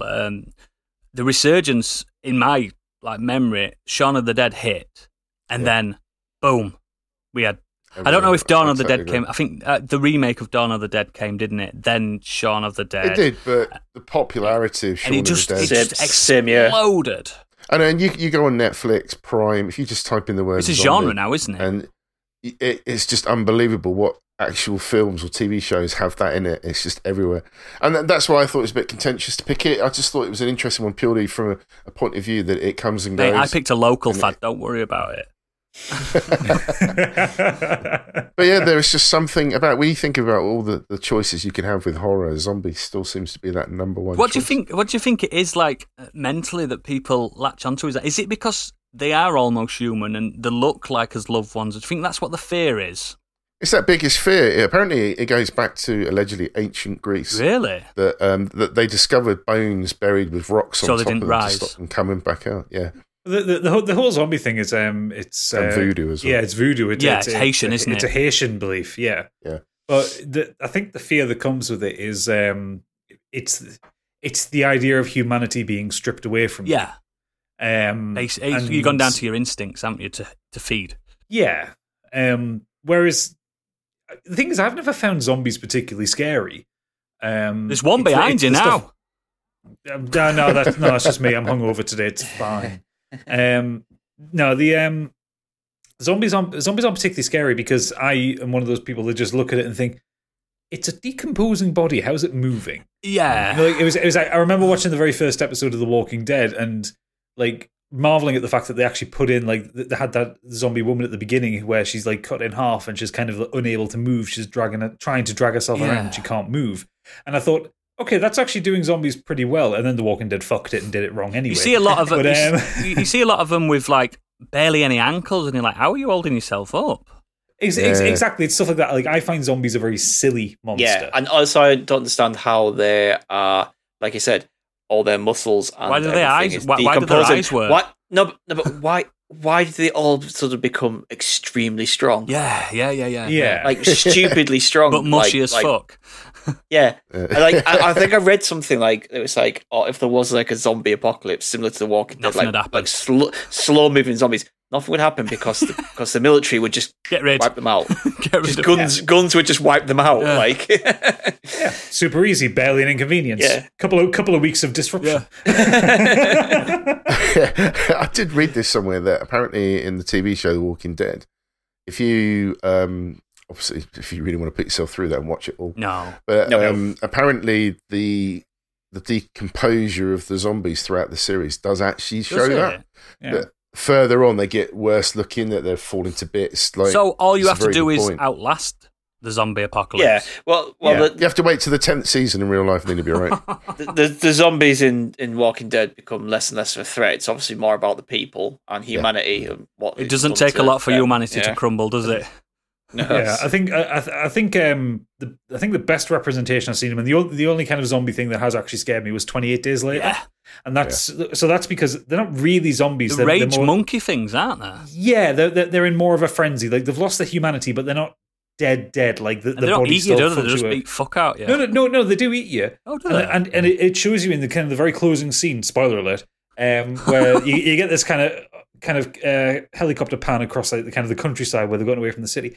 And you see them starving to death. You see the rage monsters, zombies, they're not eating, starving to death because they need to eat, and they can't eat each other. They have to eat fresh. It's totally explained. Yeah, they get no sustenance from. Yeah, they have to eat fresh humans. So, or fresh any meat, so any animal or anything like that. It has to be fresh meat. So when it gets to the point where the survivors are kind of hiding away from them, you come past and you see them starving to death, and I think that works better than your common garden Romero-style zombies. Shamblers. The Shamblers. Mm. Like, Dawn of the Dead, like the 70s one, that was an incredible film. So was Night of the Living Dead and stuff like that. Because zombies hadn't really been seen before, and kind of George Romero... Not in that way, anyway. No, not in that way. Like, George Romero kind of pushed that idea of the Shambler, slightly decomposing zombie. But again, those films take place at the start of an outbreak, so the bodies would still work. They haven't decomposed properly yet. I watched a thing about Romero, and he was the proprietor, the creator of saying, no, let's keep the zombies' normal clothes on that they'd have as humans. Yeah. Because in media and stuff like that, early days and in books and stuff, they were just naked corpses, but Romero was like, no, it's scarier if he's got a tie on. Yeah, I mean, they would like get ripped and bloody and stuff and everything. But like, why don't you ever see zombie animals, like zombie llamas? You've not played enough Resident Evil, sir. No, I know that they're in there, but just generally in movies, they always seem to just focus on the humans. It's That's usually the virus type zombies, isn't it? Where it only affects humans. Yeah. But then there's like magic zombies, voodoo zombies. There's all sorts of alien zombies. There's lots of it. I think you do get away with zombies being a fad because it dies down enough to forget, and then another zombie big hit happens, and it starts again. I think it's going to be forever, that one, though. I think you. Oh, no, I agree. I think that's why I thought it was contentious, but they do come and go. It's one of those fads that's always going to happen, isn't it? It's easy. I think it also boils down to the fact that it's very easy to dress humans up as zombies for films. Yeah. I think that's what it boils down to, really. Yeah. No, I pity the makeup people in the Resident Evil films that had to put fucking zombie makeup on on the dogs. Yeah. It looks like they've just got bolognese on them. It does. It looks like that. Just licking off its makeup. They just threw some like bolognese and slapped a couple of steaks on them. And go on, little Doberman, run. I bet those dogs were absolute darlings, weren't they, on set as well? Oh, probably. But there's still things that, do you really want to be making up a Doberman to look like it's half dead? No. Not at all. That's a good one, mate. So we'll jump back over to Stig. Yeah, mine's just another one fad round school, to be honest. I love these little local school fads. A bit like you, Oodles, but not as weird. Entrepreneurial. Yeah, let's go with that. So we had a fad in our school around the Nokia game, Summer Games. Anyone ever played this? No, I played Snake. So this was a game, I think it was around 2003, like 33, 2004. 10 era. So when I was in sixth form, it's around the time when like colour phones had just come in. Oh, and it just took over our sixth form massively, to the point where we had like competitions, we had leaderboards in the common room. And everything so I think the game has like various different athletics stuff on it. So it's like javelin hurdles, 100-meter dash. I think I remember it now. You're kind saying of thing. You've just got obviously just like push the buttons as fast as you can, and then press a button to like execute something. But it just it just absolutely blew up for some reason. Like, and the thing is, because obviously this was a time when you couldn't take screenshots on your phone, you couldn't like record your phone, like you record the screen of your phone or anything like that. It was like a standard Nokia colour phone, like original one. Someone had to be there to validate you if you you had an independent adjudicator. If you got a world record, because there was no way of proving that you'd done it like properly or something. Wow. Like so if you had to if you did it, you had to be in like sixth form or at home or out with your friends somewhere and show yes, I am now the world record holder for the 100-meter dash. I like how you say world record, like it's just your school. Yeah, but got that American thing going on. Like we are World Series baseball. Only American teams. But yeah, I mean, there's not a lot more I can say about it. Really, it just seemed to be this absolutely massive thing that went through our sixth forms. It seemed to come and go like one. Like a couple of terms where we just went absolutely nuts playing this game. Like all of us just trying to like beat each other's records and stuff. And it was just, even now, like you'll just mention it to one of the people from the lads. You just say Summer Games to them, and they're just, fucking Summer Games, man. How good was that? Probably not that good, actually, when you think about it now. But wait, did you have to You're like? right though. Sorry, I was just gonna say those fans sort of come and everyone's on it, and one day you turn around and go, "Fancy a game?" and they're like, "No, mate." It's one of those. It really hits when it hits. It's one of those games where you have to use the numerical keypad to control it, isn't it? Yeah, but you have to hit it in the perfect sequence. Hell, I remember a lot of them. 1, 2, 3, 1, 2, 3, 1, 2, 3, 1, 2, 3, and then you have to go as fast as you can, and then like press the button perfectly to get. We really liked Brick Breaker and stuff in our school, and we had the Snake. Obviously, everyone played Snake 2. Snake 2 were way better than Snake 1. I'll have no arguments about that. Yeah, because it had a head that actually chomped. Yeah, and you could go through the walls. Yes. But Snake 2, we had an ongoing like leaderboard type thing at school, and the teachers joined in. That's how big it was. And I remember Mr. Dean, he's no longer with us, but he was like our best teacher, and he was like, "Right, guys, we've got everything done this lesson. Last 10 minutes, everyone get Snake out. Let's go. Let's go." So we all got his little shitty Nokias out, and we're like, "Yes, Deanie, yes, let's go." And we're all having this big Snake tournament, and him being the adult, I don't know why, he always kept winning, do you know what I mean? More focus and stuff like that. But yeah, they're good memories then. Do you remember, just kind of slightly tangentially onto that, like when the idea of mobile gaming became a thing, and like all the different mobile phone manufacturers were trying to get all like these Java games going and trying to get like Gameloft were massive, weren't they? Oh yeah, and like John Romero started making games for mobile phones when he left the id Software and stuff like that. But it just made me remember the Nokia N-Gage. I had one. I had one. And, the thing is, I was curious. I thought, do people still sell them on eBay? And I've just had a look, right? 200 quid. The highest one I've found, and you'll probably spit your soup out at this one, Oodles. New original Nokia N-Gage QD with 3.4 megabyte memory card. The second gen. £1,700. Jesus Christ! Wow! I had the first N-Gage, and it has 17 watches on it apparently. But wow! Well, people asking like £300-400 for them, and then there's ones going for like 100 or. They called it the taco phone, didn't they? Because you had to hold it sideways on your face. But I remember I owned it, and I had Tomb Raider and Pandemonium, and it was such only half decent games for us. It was such a fucking bastard to change games. You had to take the battery out to put the game in. It's such a bastard. I was like, I'm fed up of this, and I got rid of it. But yeah, I jailbreak my one of the early iPhones, and I blew my own mind when I put Final Fantasy VII on there. An emulator. Yeah. Before anyone ever thought about putting that on the store somewhere. Yeah. So obviously you can just go on the Google Play and buy it. But and you never finished it then, did you?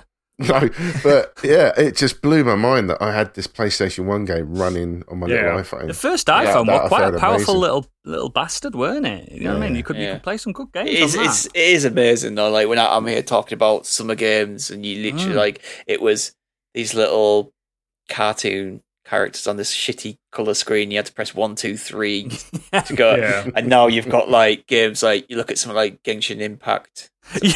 And like it's just this Zelda clone like on your phone. It's just crazy. I remember when I paid on the back of games magazines, you could buy game phone games for like $1.99, $2.99. Gameloft ones. It was in the, and I begged and begged. I was like, "Ma'am, I love Splinter Cell. You know I'm never off it. I want the Splinter Cell Gameloft." And believe it or not, it was incredible for a mobile game. I had it on the Sony Walkman. Remember that Sony Walkman phone, the Ericsson? Yep, and it was incredible. I was like, I can't believe I'm playing this on my phone. And now, like you said, I could play anything on the phone. Do you know what I mean? You can play Dragon's Quest 11, can't you? Not yet. Not yet, but I'm hoping I can play 8. Wait till Xbox Cloud comes out. Oh, boy. Yeah. Anyway, just before we get sidetracked, which we clearly have already, Summer Games was just massive in my school in sixth form. I Googled it while you were talking, and I remember it. I remember it well. But yeah, cool. Gadget. So this one is a more recent fad. It's actually technically still going on, but I think it's kind of it's waning in its popularity. Oh. I got really it was about 5 or 6 years ago. I really got into pop vinyls. Like the Funko Pop vinyl figurines. Those Funko Pop vinyl figurines. Yeah. Black eyes. Yeah, I got into them in a big bad way. I've got a Geralt one that someone gifted me. God bless them. Yeah, well, that's how it started with me. I got gifted one for my birthday of Dancing Groot in the plant pot. Yeah. The bobblehead. And I thought, that was adorable. And then someone else saw that I had that, and then I got the Xenomorph from Alien. I think, oh, wow, they did that. Yeah. Less adorable. Dude, they've done everything. Yeah, they've literally done everything. It's almost like Lucasfilm levels of they've all got the same like black oval eyes, haven't they? Yep. Yeah. And I had a massive collection of them. Like I think I had a peak. I'm not the worst person I know to have collected them, but I had about 100 of them at my peak. And fucking hell. They're like a tenner a pop, yeah. A tenner to 15 quid each. It didn't do anything. I used to keep them in their boxes because it was like keep them in the boxes, keep them fresh kind of thing. You don't take them out. Yeah. Rookie numbers, you've got to pump those numbers higher. Settle down, McCogney. This is when Stig tells us that he's got a room. I've got one. I still have one now, which was a metallic Thanos that Pip bought me when we first started dating. That one. So yeah, I'll keep that one. But I did sell them all. I mean, to be fair, I had some really good ones I liked. I had Jack and BT from Titanfall. He's my new son. Yeah, and it was a large Titan, and you got like a tiny little Jack that would fit inside him. Nice. Oh, really wow! Cool. I had the BioShock Big Daddy. Of course you did. Which was a really good one. Why did you get rid of that? So I had a bit of a clear out a couple of years ago, and I realised that they were literally just taking space on my shelf and collecting the big dust. boxes as well, aren't they? Like I used to get I used to buy collector's editions of games and all that. So I sold all them at the time. The daft thing is, because of some of the ones I managed to get when they'd been out were quite rare, I actually managed to make a profit on the whole lot. Like I sold them all on eBay, and some of them went for £1 or £1.50. Fine. My Bioshock Big Daddy went for 100. Fuck. Because they were really rare, and because they were the bigger pops as well, so they were kind of hard to come back. And that probably paid for your mouse, something like that. The Titanfall one went for quite a bit of money. But yeah, like I remember, I remember I was really into them. I used to follow like stock alerts on certain ones that I was interested in. What's considered the rarest in the world? Oh shit! You know what? I wouldn't know, but if you give me a second, I'll find out. Yeah, go for it. Well, I've got Kratos, Hellboy, Deadpool. Oh, he's got some. You've got loads. And my favourite one is my Notorious B.I.G., which is on the top of the dashboard of my car. Oh, he wears a T-shirt that says Biggie on it. Yeah, nice. No, I've got a Spider-Man in the black Spider-Man suit, and he hangs off the wall. So rather than standing on the stand, he's like stuck to the wall, and he's like putting his like Spider hand out. So I've found an article on here from Aussie Collectibles, which is the top 5 rarest ones. Oh, here we go. Number 5, I don't understand what this one is. This looks like it's something to do with an American brand, but it's Boo Berry, which is looks like a ghost mascot thing. Never heard of it. Apparently that one's worth $5,570. Wow. Oh, Christ. Dumbo from the film Dumbo, but with clown paint on his face. Because that's the thing, is that they do variations, so they'll make one figure and then do different paint variations. It's the same mould, isn't it? But the paint. You should see when you see like they interest me when I look at them. I don't buy them, but I've kind of looked at them in toy shops and stuff when I've been with the kids. Checking them out. And like you'll see like say something like a Harry Potter when it's like, here's Harry in like his clothes from the 3rd film. But here's also Harry in his clothes from the 3rd film, but with a different T-shirt on. It's just like, wow. They just changed like the tiniest thing, but it's a new one. So this Dumbo one was one done for 2013 Comic-Con, 48 pieces in the world, 6,350. Darth Maul holographic, which is basically just the Darth Maul figure, but ever so slightly translucent. $7,000. Wow. Please say Geralt of Rivia. Yeah, Stanley in a metallic superhero outfit. 8,000 of them. Wow. $8,000 for one of them. Freddie Funko as Count Chocula. I don't know what that means. So Freddie Funko was like the Funko brand's mascot. Oh. Then done up as Count Chocula for some reason. That's the cereal guy, isn't it? Count Chocula? It's American cereal. Yeah, $10,000. What? And Clockwork Orange, the main guy from the Clockwork Orange. No way. Glow in the Dark Chase, apparently. That one is super really rare, and that one's 13,300. Oh, for. No way. I'm off to go look around some car boot sales. You know what I mean? But yeah, like these things were absolutely mental, and I still get emails from like Pop Culture and stuff like that. And that's a cool name for it. Yeah, because I can't ever seem to unsubscribe from these things, no matter how many times I click the link. And they're still constantly being released. And like I said, there are so many variations of the same figure. Like the amount of like Ron Swanson ones I've seen where it's just him with a different color shirt on or something like that. But it's counted as a different model. And like I do know people who've collected multiples of the same model because they're ever so slightly different or so slightly rare or something. Oodles, you should get the Friends ones. I'd get the Rachel one. Very humble. But yeah, I've got a Wolverine one which is brown and yellow, which is quite rare. Yeah. When you see some of them, you just think like, what was the point of making this? Yeah. And there are X amount of thousands of Deadpool variations and Harley Quinn variations and Jokers and all these different things. Didn't Deadpool have his own in one of the films? He had his own Funko Pop, didn't he? Yeah, he did. Yeah, and there's like I say, there's so many variations on Deadpool, especially after the films came out, and it's just like it got to the point where like when I sold them, like I didn't miss them, like because it was one of those things that I used to buy them quite regularly. I used to tend to focus on the gaming ones, so I had quite a lot of the Overwatch ones. I had I was annoyed that they never did a Bloodborne Hunter. I really wanted a Bloodborne Hunter one. I've got the. I'll send you it. Actually, you can have it. It's still packaged. It's the Bloodborne Hunter Sackboy. You can have that. I've got that. You don't. I'll give it to someone else then. On the shelf behind me. The funniest one I ever had was the only one they ever did for Dark Souls, which was done for Dark Souls 3. And he was marked as the Red Knight. The Invader. No. It was the Soul of Cinder with the wrong name. Oh shit! They give him the wrong name so as not to spoil the last boss fight. I suppose that makes sense. Yeah. But he was shit. Like I remember, like the actual design of him, like when they transferred him to being a Funko Pop, he looked dreadful.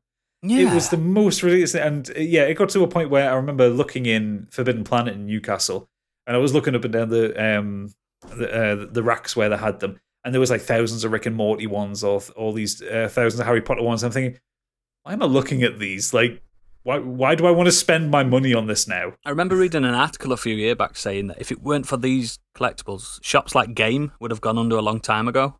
Oh yeah. Because it's like revitalised things. Yeah, you get ones like the Fortnite ones sell gangbusters and stuff like that. And I think Funko Pops tend to work when they hit some zeitgeist. I mean, the only one that I ever bought that I missed that I've sold, I had a Gene Belcher from Bob's Burgers. And he used to sit on top of my PC. You'll not see that any places anymore, will you? No, well, he used to sit on top of my PC tower at work. And he's just stood there with his little keyboard, and it's just like, oh, you're adorable, aren't you, Gene? Because Gene's adorable. I've seen them. I've seen, like, my kids are into the. It's similar to that. They're like ducks, like bath ducks. You know, rubber duckies. But they're all like. Did you see the one that Deadbeat Punk posted in the Discord of Kiryu from? No. Quickly have a look in the Discord in the Kamarocha room. The Kiryu duck is amazing. Oh, I have no intention of collecting them, but I kind of want him. Yeah. There's so many different, like, kind of rip-offs of Funko Pops now. They're all different ones. But like what Oodles was saying there, like, I noticed this the other day when I walked down into town into the market. The guy who used to just sell secondhand DVDs and games and they sell them now. And now his whole store is pretty much just Funko Pops and like collectibles, and then DVDs are just shoved to the side. Yeah. So, did you remember when Sony tried to start doing their own version of them for PlayStation characters? Nendroids or something. No, not Nendroids. They're a whole different thing. Those ones I count differently to Funko Pops because they actually, you can pose them and they're more like collectible figurines rather than just these shitty plastic things. But so for Funko Pops, I got bit hard by that, but I made a profit on it. So hey, I do agree with you though. I feel like the actual Funko Pops is kind of dying. It needs something to hit hard, doesn't it, to bring back? I'm probably wrong. I think it's just they're a victim of their own success. They were very successful, and they hit the zeitgeist really hard, and it almost became a parody of itself. Like when they started releasing like Gears Pop for the mobile phones and stuff like that. Hey, Gears Pop's a good game. No, I'm sure it's a good game, but a lot of people got put off just by the fact that it's Funko Pop. It's like, do you remember that announcement for that game? Everyone was waiting for Gears, and they just went, "It's Gears Pop." I've played more Gears Pop than any other Gears game ever. It's incredible.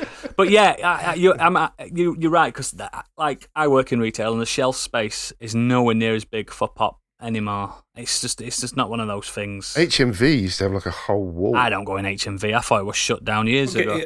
Game used to sell more fucking Pop vinyls than they did games. Yeah, because it's expensive. Yeah, excellent. Right, so we'll move on to me. I've got like a couple in one because the main thing is I don't really have anecdotes about these. These just existed, and I was big into them. The first one is Reebok pumps. Can you remember these? Yeah. So you could pump up your shoes. You can squeeze them and put air into the tongue, and apparently it locked your feet into your shoes. And it was very popular, and it was probably bollocks, a load of shite. The only memory I have of those is in Robin Hood Men in Tights. Yeah, he pumps him. Where he's like, wait a minute, gotta get some air. And he pumps up his trainers. Okay, fight started. Yeah. But they were quite big in little school when I was there, and I'm somehow, and like my parents were tight. Somehow I managed to get some at Christmas, and they were my pride and joy. And as a kid, you don't think that your feet are going to grow every 3 months. So I was like, you're crippling your feet not to ask for a bigger pair. Can we trim my toes down rather than my nails? I need these pumps to last me another year. I'm very popular at school because these pumps. The next one, I also had a little bit of a racketeering job with a little school. I started at a young age. Here we go. Monsters in my pocket They were massive. They were little like squidgy monster figurines. I think I know what these were. They were only like an inch tall, and I used to sell these in my backpack to kids. So after you nicked them from the shop? Well, I acquired them. And yeah, I used to sell these at a profit. You used to get like 3 or 4 in a pack, and I used to sell them £1 a go. £1 for one of these little fucking squidgy things. Google monsters in my pocket. I'm doing it now. Remember them? Yeah, I remember. I do. They were a really big money spinner in my little enterprise I had. Big profits from them. Big profits. I wish I'd put all this money into I remember them. That fucking ISA. 90s packaging. Yeah, they were in packaging, and sometimes you got them attached to magazines and stuff like that. But yeah, they were fun. Crap, they didn't taste very good. But I don't think you were supposed to eat them. No, but you tried, don't you? I remember you used to get them from Pizza Hut. They were in packets of Shreddies and Frosties and stuff like that. And sometimes they came with stickers, and yeah, they were good. And miss the days when you get a toy in your cereal. You're not allowed anymore because kids eat them. I know. The big one for me. Well, I mean, he's just literally said he tried to eat the monster in his pocket. I did. So it's proven. Yeah. I remember seeing these. They weren't at my school, but I remember seeing. No, because you were 28 when these came out. Fuck off. Your big fad was Conkers, wasn't it? Dude, you wait to actually meet up.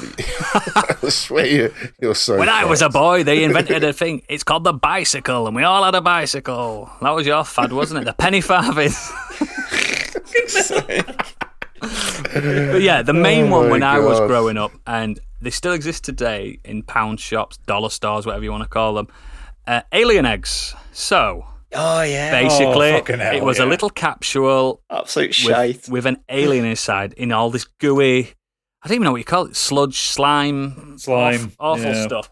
And they had the title. They will expand or breed or get bigger if you leave them in water for so long. Can you remember? Yeah, they never did. No, never did. They used to split apart and get smaller. People used to, and the rumours around that if you left it in there like that, they started as something, and they changed depending on how long you left them in there. It's like, nah, it's just a bloody rubber toy inside. And it just disintegrated, didn't it? Rather than have a baby, it just split in two. yeah, that was it. Like, it was like, if you do this, it'll have a baby. It's like, no, it's just breaking apart, isn't it? But yeah, they were massive, and they got banned in our school because we were throwing them at windows and stuff like that. And then there was also the little slimy things that climbed down the walls that came out of eggs. Oh yeah, they were. Yeah, I was just thinking that when you said throwing it, like the little yellow men. Yeah, the little yellow men. What it is, what the main fad I want to talk about is everything was in an egg. Eggs were a fad. Little plastic eggs. So you had Kinder toys. Alien eggs. You had. I don't know what they even call them, where you put like 20 pence in a machine and you spin it round, and then an egg came out with a toy in it or some sweets. I don't even know what you call them things. It's just a vending machine. Yeah, just a vending machine. There's another one I'm thinking of as well, which is like it looked like a dino egg, and it kind of had the jagged things, and you open that cracked open. I can't remember what was in it. Weren't the shit? Yeah, absolutely. What even a dinosaur inside that? I can't remember what it was. It was just always disappointing. Just slime, mate. Just absolute crap. Kinder surprises now are so shit. Like, this was another fad. Sorry to derail you, going, man. Like, when I was younger, did anyone ever have the little terrapins, turtles? Yeah, tiny terrapins. Trying to collect them out in Kinders was massive when I was young. The shit, I think I nearly gave myself diabetes trying to get them. The shit my kids getting now is like, it is just. I do like that chocolate. That's good. The chocolate's beautiful, but like, you can get that chocolate in a bar form now. So why spend all that money on a crap fucking egg? But the kids still want the egg and the toy, and you're just like. It reminds me of recently we went back to McDonald's, and McDonald's was the bastion of youth when I was younger, and you got a Happy Meal. And I got my kids a Happy Meal each. This is only like a month ago. And do you know what they're putting in Happy Meals now? Books. That's fucked up. They still do toys, but they do a mixture of books and toys. Well, I was furious. We drove home, we got back. Jigsaw's the worst. Check your toy. What you got? Oh, it's a fucking book. It's not even a full book either. It's just like an extract of a Roald Dahl book. It's not even the full. We used to get amazing toys when we were younger, didn't we? Mate, Do you remember the when Transformers was a big thing? You got the transforming McDonald's. Yeah, I was just about to say that. The fries and the drink and stuff like that. For me, it was the Simpsons. When they that was for years. McDonald's and Simpsons had this thing where there was so many different Simpsons figurines and stuff. No, but they still do. You got Minions. They've done Minions recently. Scooby-Doo stuff. Yeah, but imagine being 4, 5, 6, 7 year old, going to McDonald's, eating your burger, flicking your gherkin out of the window, and then get into your toy, and it's being a fucking book. Some kids like to read, Oodles. I like to read, and my kids like to read, but you like to listen to audiobooks. Well, yeah. Or playing Dragon Quest. Yeah, but my kids like to read, but you give them a book, you buy them books. Yeah. Books aren't expensive. This is a fad that McDonald's need to get away from. Yeah, and stop putting carrot sticks in there as well. Let my kids be fat. Parent back of the fries. But yeah, things in eggs, it was just such a big thing. And there was these ones that were like, they were the rivals to Kinder Eggs, but they were so much better. And they had like wacky races inside them. I can't remember the name of the egg. It was a proper brand, and it was like I could have been Cadbury's, could have been Nestle or something like that. And the chocolate was nowhere near as good as Kinder Eggs because nothing is. But the toys inside, they were incredible. They were like little mini Gundams. You had to build them and stuff. It was so good. Nice. But you don't remember get them. anything like that anymore. But it's just sad. It's sad. The only eggs you get now are Easter eggs and eggs. And when kids crack open an egg, it's not as fun. But yeah, are we on to next? Sorry, I've lost the plot. Biggie. Fuck's sake. You've already forgotten his name once today. That young man down there in the corner. Hi. So my final one, which also is slightly sad, because it's generally related to things that aren't available now, and it's generally magazines used to give out game demo discs. Oh, dude. Oh, yeah. And demo discs were also available in some games, which I have listed here. Mm-hmm. But the demos that used to get on the front cover of a game magazine. So good. And I'm only talking about this because I generally had a PlayStation for these, so please feel free to jump in about any that you remember. I just got a little list of certain ones that I recall. So Metal Gear Solid 2 came as a demo with Zone of Enders. Yep. That's the only reason people bought Zone of Enders. Wrong. Zone of Enders was actually a good game. Yeah, no, it was. Everyone first put in Metal Gear Solid 2 when they got that. I remember the demo for Tony Hawk 1, I think it was, came with official PlayStation magazine. You did, yeah. And these were the days when you got like a whole level. You got to play the hangar level over and over again. You could just completely play that game as if it was the game, just one level, but it was just incredible. It was like one song. The actual disc that came with the original PlayStation Demo 1 had Gran Turismo, Medieval, Tekken 3, I think it was. Don't forget the Dinosaur Tech demo. Tech demo. Final Fantasy 8. He did have 8 for no reason. Fencer Musashi. Yeah. Which I got this on import. I don't know if it was like this in the UK. But, no, I don't think it did. I remember the platinum release of Final Fantasy VII came with the video demo disc for Final Fantasy VIII. Yes, it did. Yeah, it had an extra layer in the case, didn't it, for the extra disc? Yeah. I also remember Metal Gear Solid came with the demo for Silent Hill. Yes. A weird one that I noticed, and it came out when the PS2 existed, but if you bought Final Fantasy VI on the PlayStation 1, you got the demo for Final Fantasy X on PlayStation 2. I didn't own a PlayStation 2, so it was just a disc. That was a sad day. I've got Xenogears. The demo for that came with Parasite Eve. Yeah, it did. And Final Fantasy VII was demoed with Tobal number 1. Which is a good game. I love Tobal number 1. And one other last one I wanted to mention was the demo for Destruction Derby when that first came out. Yeah. Because that again was like a whole race or Do you remember? This has just absolutely reminded me, and this happened quite a few times, and it happens still to this day. They released a demo disc on the official PlayStation magazine for PlayStation 1 with a demo for the game The Italian Job. Now, there was a glitch on The Italian Job. You got one race on the demo. The game was an open world driver-like game where you could explore London. On this demo disc, as it's going 3, 2, 1, start the race. If you reverse, it cuts out of that mission, and you've got the whole game to play. Mm-hmm. This happened recently with Yakuza as well. They've got the full game on a demo. It's happened on a number of games. But I remember saying to my friend Gary, I'm like, dude, did you get a PlayStation magazine this month? He went, yeah. I went, there's a free game on that. He went, wow. I went, do you know The Italian Job? If you reverse on the race, you've got the whole game to play. And they issued an apology and everything in the next episode, in the next magazine. Why did you issue an apology? These days, they're just like, patch. Yeah. But they did that with Yakuza really recently, you know. One of the latest Yakuzas, it was a demo, but you had all the game inside it, or something silly like that. Yeah, this time of them putting demo discs on stuff was amazing. I don't know why, like the one of them that seems to just spring out at me is Discworld 2. Yeah, I remember that. I don't know, I just played that like so many times, even though you could only play it up to a certain point in the game. Yeah, once you got past a certain bit, it stopped, it's just because I felt that I think that game you could do things in different ways, and you could stuff like that. Yeah, so me and my mate played that loads. Tomb Raider 1 demo was good because the first level on Tomb Raider is quite a lengthy level as well. Yeah.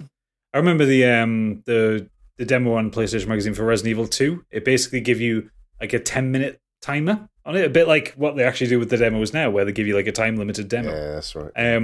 But me and my brother would basically speedrun it and see how far we could get. And I think my record was getting past the liquor in the first corridor. And getting to like one of the rooms beyond that. I think getting to the second save room, I think is what I don't think you can pick up the shotgun in the demo. I don't think it existed either. So it's a bit no. You can if you go back in after the gun after Kendo gets. Oh yeah, of course you could. Yeah, he had it on his body, didn't he?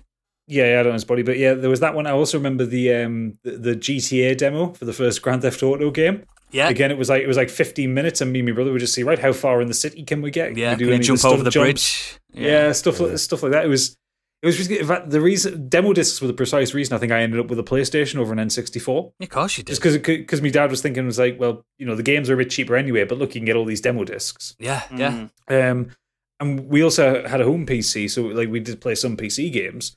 And the PC Gamer magazine, not only did it have demos of games to come out, but they also started curating mods for Half-Life and Unreal Tournament and stuff like that, so you could get like some of the best mods without having to download them. It was great fun. And you could also go to the car boot and get copied games for the PC. Well, true, that was a thing, yeah. But and the PS1. And the PS1, yeah. And I never had a chip PS1, so I could never do that. But. Neither did I, mate. Neither did I. But yeah, demos were good, man. What? I tell you what reminded me of demos. Remember the... spoiler alert for a really old game. Metal Gear Solid 2, the demo was the tanker, wasn't it? Yeah. It's like I was so excited, mission. and then I bought the real game. That is just the beginning of the game. Yeah. Yeah, I mean, that demo was so good. I was blown away by that. And I was so excited to get Metal Gear Solid 2 purely based on that demo. It was a good way of getting you interested. Of course it was, and then look what they did after. Yeah, then they absolutely pulled the rug up from underneath you. But I mean, that tanker demo, especially, that was a good one because it in that tanker section you see so much of like what the game can do in melting terms of, like, ice, its physics, and its lighting, and like all the shooting bottles. Yeah, the environmental detail. I still remember playing that demo the first time I came around the corner where you get the shadow of Vulcan Raven coming across the wall. Raven? And then you like turn the corner, it's like a toy in front of a light. And which doesn't, it doesn't stop shooting them BBs, does it? It keeps going. No. But it's one of those moments that was perfect for that demo to go, oh shit, what's Kojima doing? I said, oh, okay. Yeah, what a visionary. Yeah. Also, it was weird that they would put 18 rated games on demo discs that didn't. Like I say, there's like Resident Evil was a 15, but Resident Evil 2, GTA, Nightmare Silent Creatures Hill, were on demo. Yeah, stuff like that. Like I think the only ones that didn't get there were any kind of like Rudy games or anything like that. Leisure Suit Larry. Yeah, stuff like that. Any more before we move on? No, that's it for me. Podcasts, do they count? Podcast is a fad. It will die out very soon. I would like to know what a lot of international listeners, what fads they got over there, and like some Spanish, like, oh, we had a fad where we were chasing a bull and stuff like that. Do you know what I mean? I want to know what international fads were and stuff. So, like, I don't think bullfighting counts as a fad. I don't know. I think you'll find that's a national sport over in Spain. Well, there you go. But yeah, let's go to the bulging sack of fads that our Postmaster General Gadget has. Okay, well, Dan, a tree smurf on Twitter, has come in and says, while I still play it every day, there's a lot to be said about when Pokemon Go was big. The buzz it caused and just seeing so many people enjoying being outside in such a wholesome way was great. I know those sick fuckers at the Pokemon Company getting people outside. I know. What's wrong with them? That was insane how big that kicked off, considering you had people that didn't even play games were using that. Yeah. Do you remember like when it first kicked off? That like there were news stories coming out saying people playing Pokemon Go will find body in woods and stuff like that. Like there was loads of stories like that at the time because people were obviously going out into places that aren't normally walked across. My friends when they came over, he was just like, oh, he came over and said, oh, you playing Pokemon Go? I was like, yeah, I'm like doing that, every now and again. And everything is like, oh, while the tea finishes cooking, should we go out? It's just like we were just driving around town, going to the gyms and like trying to find stuff. And it's just like, and I did that once, and I was just like, this is a bit pointless, isn't it? Like, I do remember at my old job, the place that I worked was a Pokemon gym, and we used to get a lot of people just strolling up into the car park, getting the phones out, screaming, "Oh my god, I've got a Zapdos!" and stuff like that, and then driving away. Bye. You know what I mean? But people are putting notices up outside their shops going, we've got Pokemon in here. And it's I think one of the ways Niantic made money from it was shops could like pay to be Pokemon gyms in certain places. Oh, right. So it would attract people to their business. Obviously, couldn't guarantee people would go inside, but it just got people in the area. Because it's a lot more sophisticated than when it launched now, isn't it? You can battle and stuff now. Because originally it was just you walk. It was like geocaching and stuff, wasn't it? You just walk around and find this and that. And now you go and defend gyms, you go and battle people. But the only main problem I've got with Pokemon Go is that, you have to go outside and, no. You go outside like some kind of monster. Ooh. To find monsters. And now you can't tell if people are on their phones or not now playing that game because everybody's on their phones. Dude, my phone cost £1,000. I'm not walking around the streets with it catching Diglets. It's not happening. Just in the hand. Like that. Yeah, it's not happening. Okay, Cow Goes Moo is clearly one of our people from the 90s. Says, I guess fashion trends from school days, although maybe calling it fashion is a bit of a stretch. Middle partings with undercuts, shell suits, that kind of thing. What do you mean? I've got an undercut and a kind of a middle part in it for me. You push your hair to the side. I've got an undercut on the side. Yeah, I've got an undercut. Well, so, but they were bad. I've got everything cut. But honestly, curtains with an undercut, horrendous. Yeah. That's because of the Aaron Carter stuff. look. Pogs, I had quite a good Power Ranger Pogs collection. Nice. He says, I'm not really into football, but I remember lots of kids collecting football stickers. Yeah. That was any school that was big on football, like my school was. Mine was. Like stickers for days. Nimrod Hicks has written in saying, I remember when you got actual cash in a sachet of crisp packets. Yeah. Vote for a voucher for a free bag of crisps for the case you get a $5 or a $10. Yeah, I got a $5 in a packet of Walkers once. Yeah, the Walkers crisps. Oh my god, Gary Lineker, I've got a $5. Like that day you open a bag of crisps and you see that tantalising little blue sachet in there. Yeah. Sometimes it was a free bag, wasn't it? Yeah, I think I did get a $5 once as well. I think they had to stop doing that though because people from the factory were just nicking them. Yeah, of course you would. Sachets. It's like the cream eggs now, isn't it? Where people just every time you go into a shop, all the cream eggs are open. Well, they put $5 in cream eggs. No, golden cream eggs are a thing. A golden cream egg.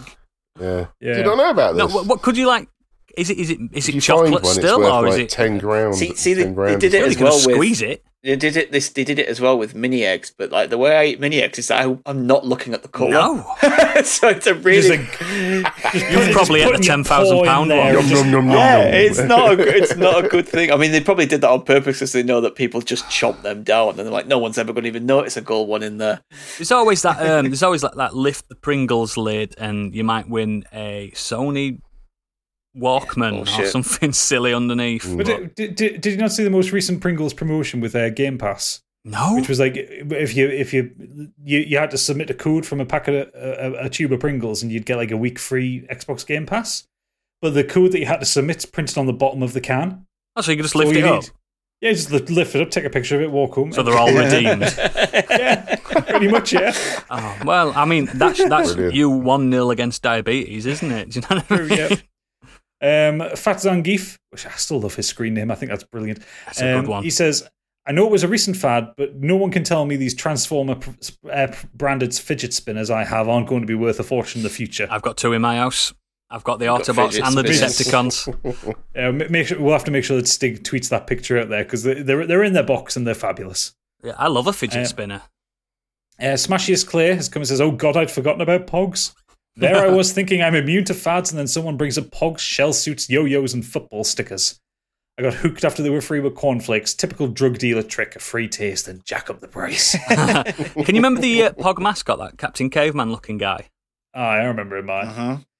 Then he says, and then later on I got swept up in skateboarding in the wake of Tony Hawk's Pro Skater. I was awful at it and was already ruining my body with martial arts and rugby. Another high-impact hobby was a terrible idea. Poor ankles. Yeah. That man's poor body. Speaking of skating, Ben Blaster X has come in saying, did anyone ever get big into tech decks? I was not good at mini little skateboards. I had one, but I was never good at it. I had one, I was shit at him. He says, I had skateboards, ramps, grind rails, the lot. He went in hard on that. My fingering skills weren't up to par. Well, I need to phrase that better. I mean, tech deck finger play. No, I can't even say that either. Tech deckery. Cut that out. He goes on to say, one kid in my school at the time got a £20 in a packet of roast chicken crisps. I still remember the flavour. He was already the kid who got everything because his parents were divorced. He had all the consoles at the time, PS1 Mr. Two Christmases over there. He had all the consoles at the time, PS1 and N64, and he was with £20, the lucky cunt. I mean, £20 when you're at high school, you may as well be a millionaire. Amazing. But those tech decks, man, they're just the stupidest. You could unscrew the trucks, couldn't you, and stuff, and put new wheels on them and stuff. Do ollie kick flips with their fingers. It's just like, what are you doing? High performance trucks, change the grip tape, all that kind of shit. You get a half pipe. You go buy a little half pipe for them. You had to buy little socket sets with them to take off the wheels. Allen keys. Our newest member, officially not Tig. Oh. He's definitely not Tig. Definitely not. This is not Tig then, yeah? No, definitely not. Never heard of him. Not Tig. Because as far as I'm aware, I think the American feds are looking for Tig. Something money laundering related. I don't know. Look in the Discord. He says, shell suits, with a thumb up, thumbs up. Bottle tops on trainers, yes. Thumbs up, fucking hell. Coca-Cola spinners, thumbs up. Yep. Which he then highlights as yo-yos rather than spinners. He had a Sprite one. I had a Pepsi one. I think they made a Pepsi one. I was more into Pepsi as a kid, but now I like Coke. I might have had a Sprite one, you know. Nimrod Hicks has come in with his usual bullshit by saying, actually, we've already had Nimrod Hicks. What the fuck? Oh, so the Nimrod Hicks from before was on Discord. He's coming with an email now. This guy. Dear minimally engrossing. Oh. He's at it again. I mean... And he's getting mentioned twice in one episode. I'm going to fucking cut the first one out. Growing up in the 80s, I was involved with nearly every fad known to man. Yo-yos, football stickers, koosh balls, garbage pail kids, and handheld LCD games, to name a few. Oh god, do you remember those Tiger Electronics? Games? Yeah. Oh yes, horrendous. Imagine asking for Street Fighter for Christmas and get the Tiger Electronics Street Mate, Fighter. I had Mortal Kombat. I had Mortal Kombat Tiger Electronics. It was fucking shit. You could only be Liu Kang. However, my favourite was a Rubik's Clock, which was a mechanical puzzle which required you to get 18 clocks to synchronise. I managed to finish the puzzle before my maths teacher and was pretty damn smug about it. I don't even remember that. I don't remember that. I remember obviously a Rubik's Cube. But remember when they made the ultimate Rubik's Cube? It was like 12-sided on each side and stuff. Oh god! You need to see the state of the current ones. You can get like 64 cubes and stuff like that. And these kids can just press that timer and do it in a second. Yeah. Oh, that is just literally insane. It's memory. It's memory rather than skill. Don't let them kid you on. Yeah. Just feel better about yourself there, Biggie. Yeah, don't worry about it, pal. Best boy, all right, mate. Best boy, Angry Kurt is coming in with greetings, gentlemen. I have 2 suggestions to this topic, both of which were during my time in junior school. It seemed at secondary school any fads would be classed as It's only like 5 years ago as well, wasn't it? At secondary school, any fads would be classed as nerdiness of epic proportions, so I keep them to myself. So the first is Yu-Gi-Oh cards. These came after Pokemon in my school had a good run and was subject to getting banned along with my next suggestion. I got into them just as much as Pokemon cards and really enjoyed playing the game as well as collecting. I also remember watching the anime. I think it's still reasonably popular and has done better than Digimon, which I never got into. Yeah, Stig loves Digimon. Just on the Pokemon cards, I remember in high school someone found they were just there on the table in one of these maths classes, no reason. Rather than just leave them there, this lad, for some reason, decided to throw them out the window. I have never seen so many nerds just run. I swear, he threw all these Pokemon cards out the window, and there was just a load of them just there, getting them off the floor. He never hit me, Pokemon. I don't know if I was too old for it. But I remember they had these element cards, some Pokemon cards, and they were always thrown on the ground. I don't know what they did, because I don't think anyone ever played it. They just collected them. Yeah. Did anyone ever play Yu-Gi-Oh? Kind of to Kurt's point, because no. Yeah, I think that was one that passed me by. I remember Pokemon being a thing when I was in school. Yu-Gi-Oh was something that was I remember the cartoon more than I remember the cards. I've seen it, yeah. The guy with the spiky hair, red and blonde. I've seen it, yeah. That doesn't narrow it down for anime characters. Egyptian themed, isn't it? I think. Something like that, yeah. I think. I'm probably wrong. He carries on saying, secondly, there were these plastic figures called Crazy Bones. These were also banned due to people playing for keeps. I don't hear this mentioned very often, but they were huge in my school. I remember Crazy Bones. They were fucking Is it mental. the ones that are like jacks? Remember yeah, Jacks? Yeah, that was the way you played thing? the game, yeah, but they were like little monster things, I think. Jacks were big in Biggie's time. Yeah. No, they used to throw pebbles. They used to throw pebbles at walls. Let's be nice to Biggie. Remember, he's our sex appeal. Yeah. Love you, Biggie. And our senior. They were plastic figures which you would match, and you would have to flick at your opponent's crazy bone to knock it over. This description sounds wrong. Best of 5 wins. Some were classed as rare if they were see-through, or you could whistle through them.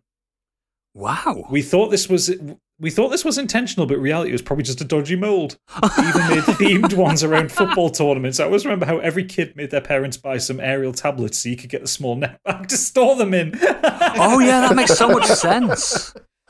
That's clever. Yeah, but I remember Crazy Bones. It was kind of like the game was kind of tangential to playing a game of jacks, because it was just you match them up and flick them at each other, and they got banned. They got banned in my school quite quickly because everything fun got banned at school.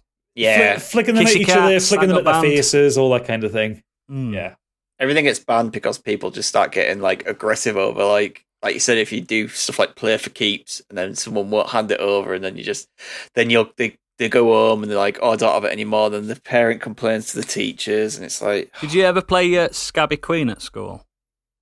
With playing cards where... it's a bit like Knuckles, where you smash... You wrap it on your knuckles, you wrap the playing cards on your knuckles, so you've got little scratches and bruises, and then you stick your hand in salt. I grew up in a really rough part of town. We had... Did you go to school in Prisoner Cell Block H or something? Basically, yeah. Scabby Queen, it was called. Fucking hell! It was so fucking wrap your knuckles dangerous. and stick your fist in fucking salt. What's wrong with you? A fad in my school at one point about where you had to spin a coin, and you sat in a circle and you had to keep the coin spinning, and if you were the one who to let it, you had to touch the coin. Literally, you could just touch it and let it go. And if you're the one that let the coin drop, then you had to put your knuckles on the table and then flick the coin at your knuckles, and people were bleeding all over the table. It might be a Yorkshire thing, scabbing knuckles. We had to earn. I just remember bundles. That got banned. We got told to stop doing that. Yeah, we had rulers as well, where you used to rack the side of the rulers on his fingers. Yeah. One lad just had the coin just in his knuckle, just bleeding everywhere. Caught him really good. Yeah. Do we need to call Childline on Yorkshire? No, because it was all like a rite of passage. Like everyone my age has got fucked up knuckles. I have. My knuckles are minging. I have a scratch on my. I don't know why kids do this. Why we did this? The scratch on the top of my hand, the scar still there to this day. Yeah. From when we used to play chicken scratchers. Chicken scratchers, yeah, that would be. And it was like a you know, the game Chicken, see how long you could go for. Yep. You're playing chicken with chicken scratchers, where basically you just scratch at your hand until it started bleeding, and you had to stop. And I went so deep with one that it's still there. Yeah. What? It's a rite of passage. There was nothing on the Bundles, TV. yeah, bundles at school, right? Yeah, bundles, yeah. No? Yeah, because we used to have a playground where the grass verge was obviously down in embankment side. Yep. So whenever everyone shouted bundles, everyone Jump on just each other. run towards that and just fly in the air. And one kid got a dislocated shoulder from everyone landing on Did you him. did you not have the end of that year got rumble banned in as well? school, so we couldn't do it anymore. But it'd take one person to shout out bundles, and everyone would know where to run to. The end of year rumble was a big thing as well. That was a fad where the year 10s used to fight the year 9s. And the end of the year, we all meet up on the field. It was like Braveheart. And we ran at each other and just beat the shit out of each other. You are all pulling my leg. What the fuck? Mate, Dude, you were probably sat with the particularly Dungeons good and at it. Dragons kids going, we're not interested in this. We just had I mean, to be bleeding, fair, bleeding knuckles and hands. I mean, to be fair, I was in the Warhammer Club, so There you go, that's what you were doing. We were outside scrapping, and look how ugly we are now. We're all disfigured. Apart from Biggie. Biggie must have won.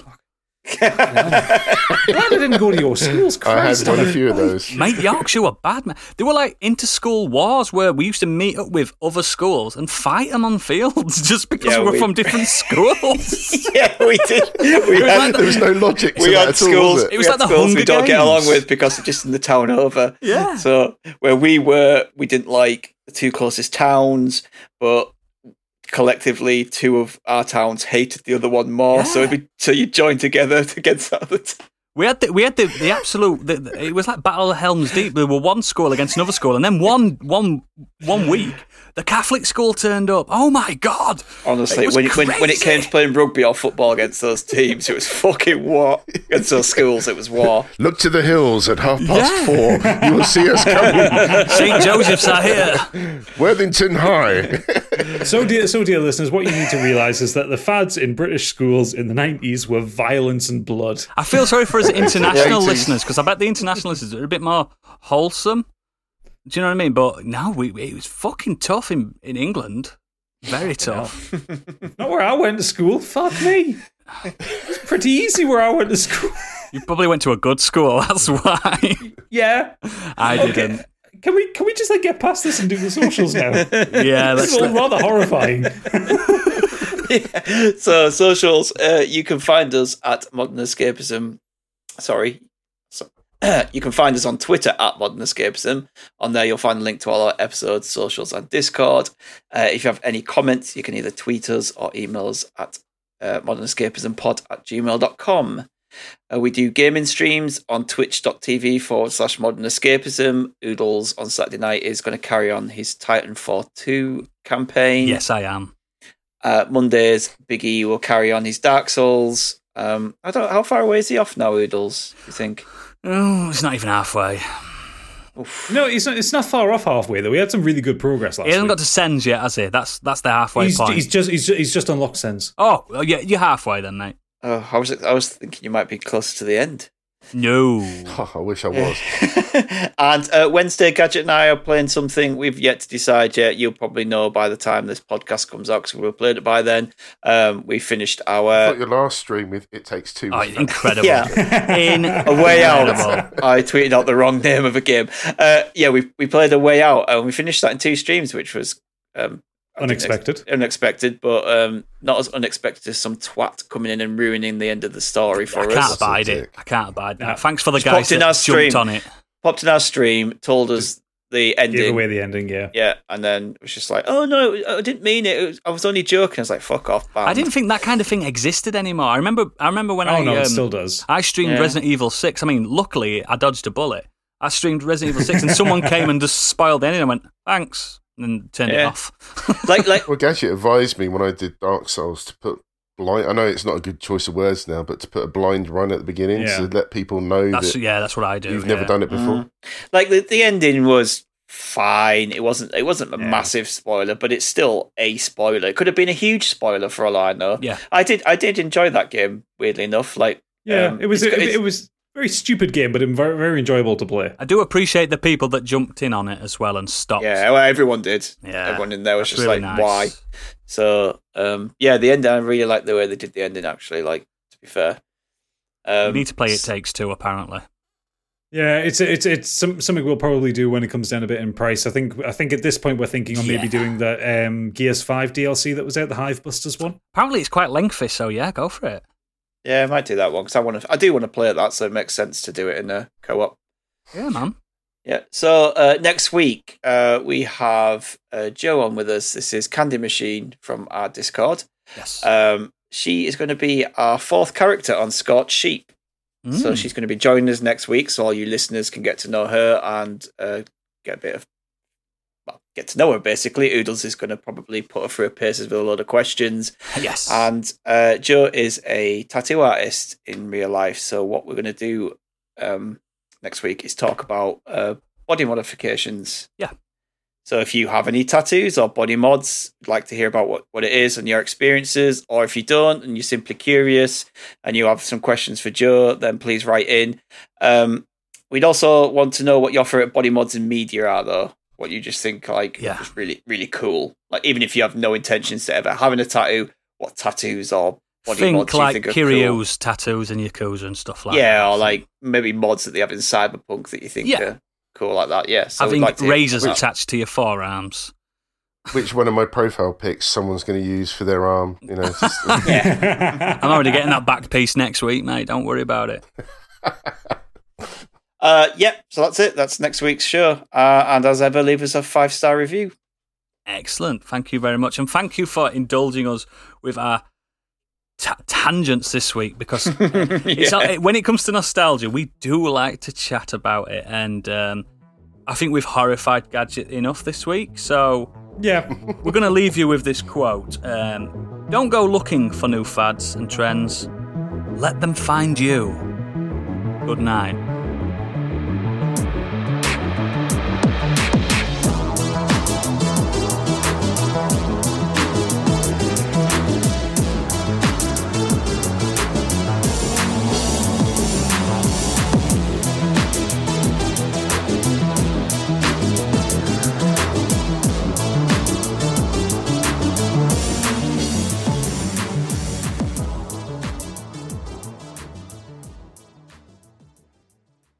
Right.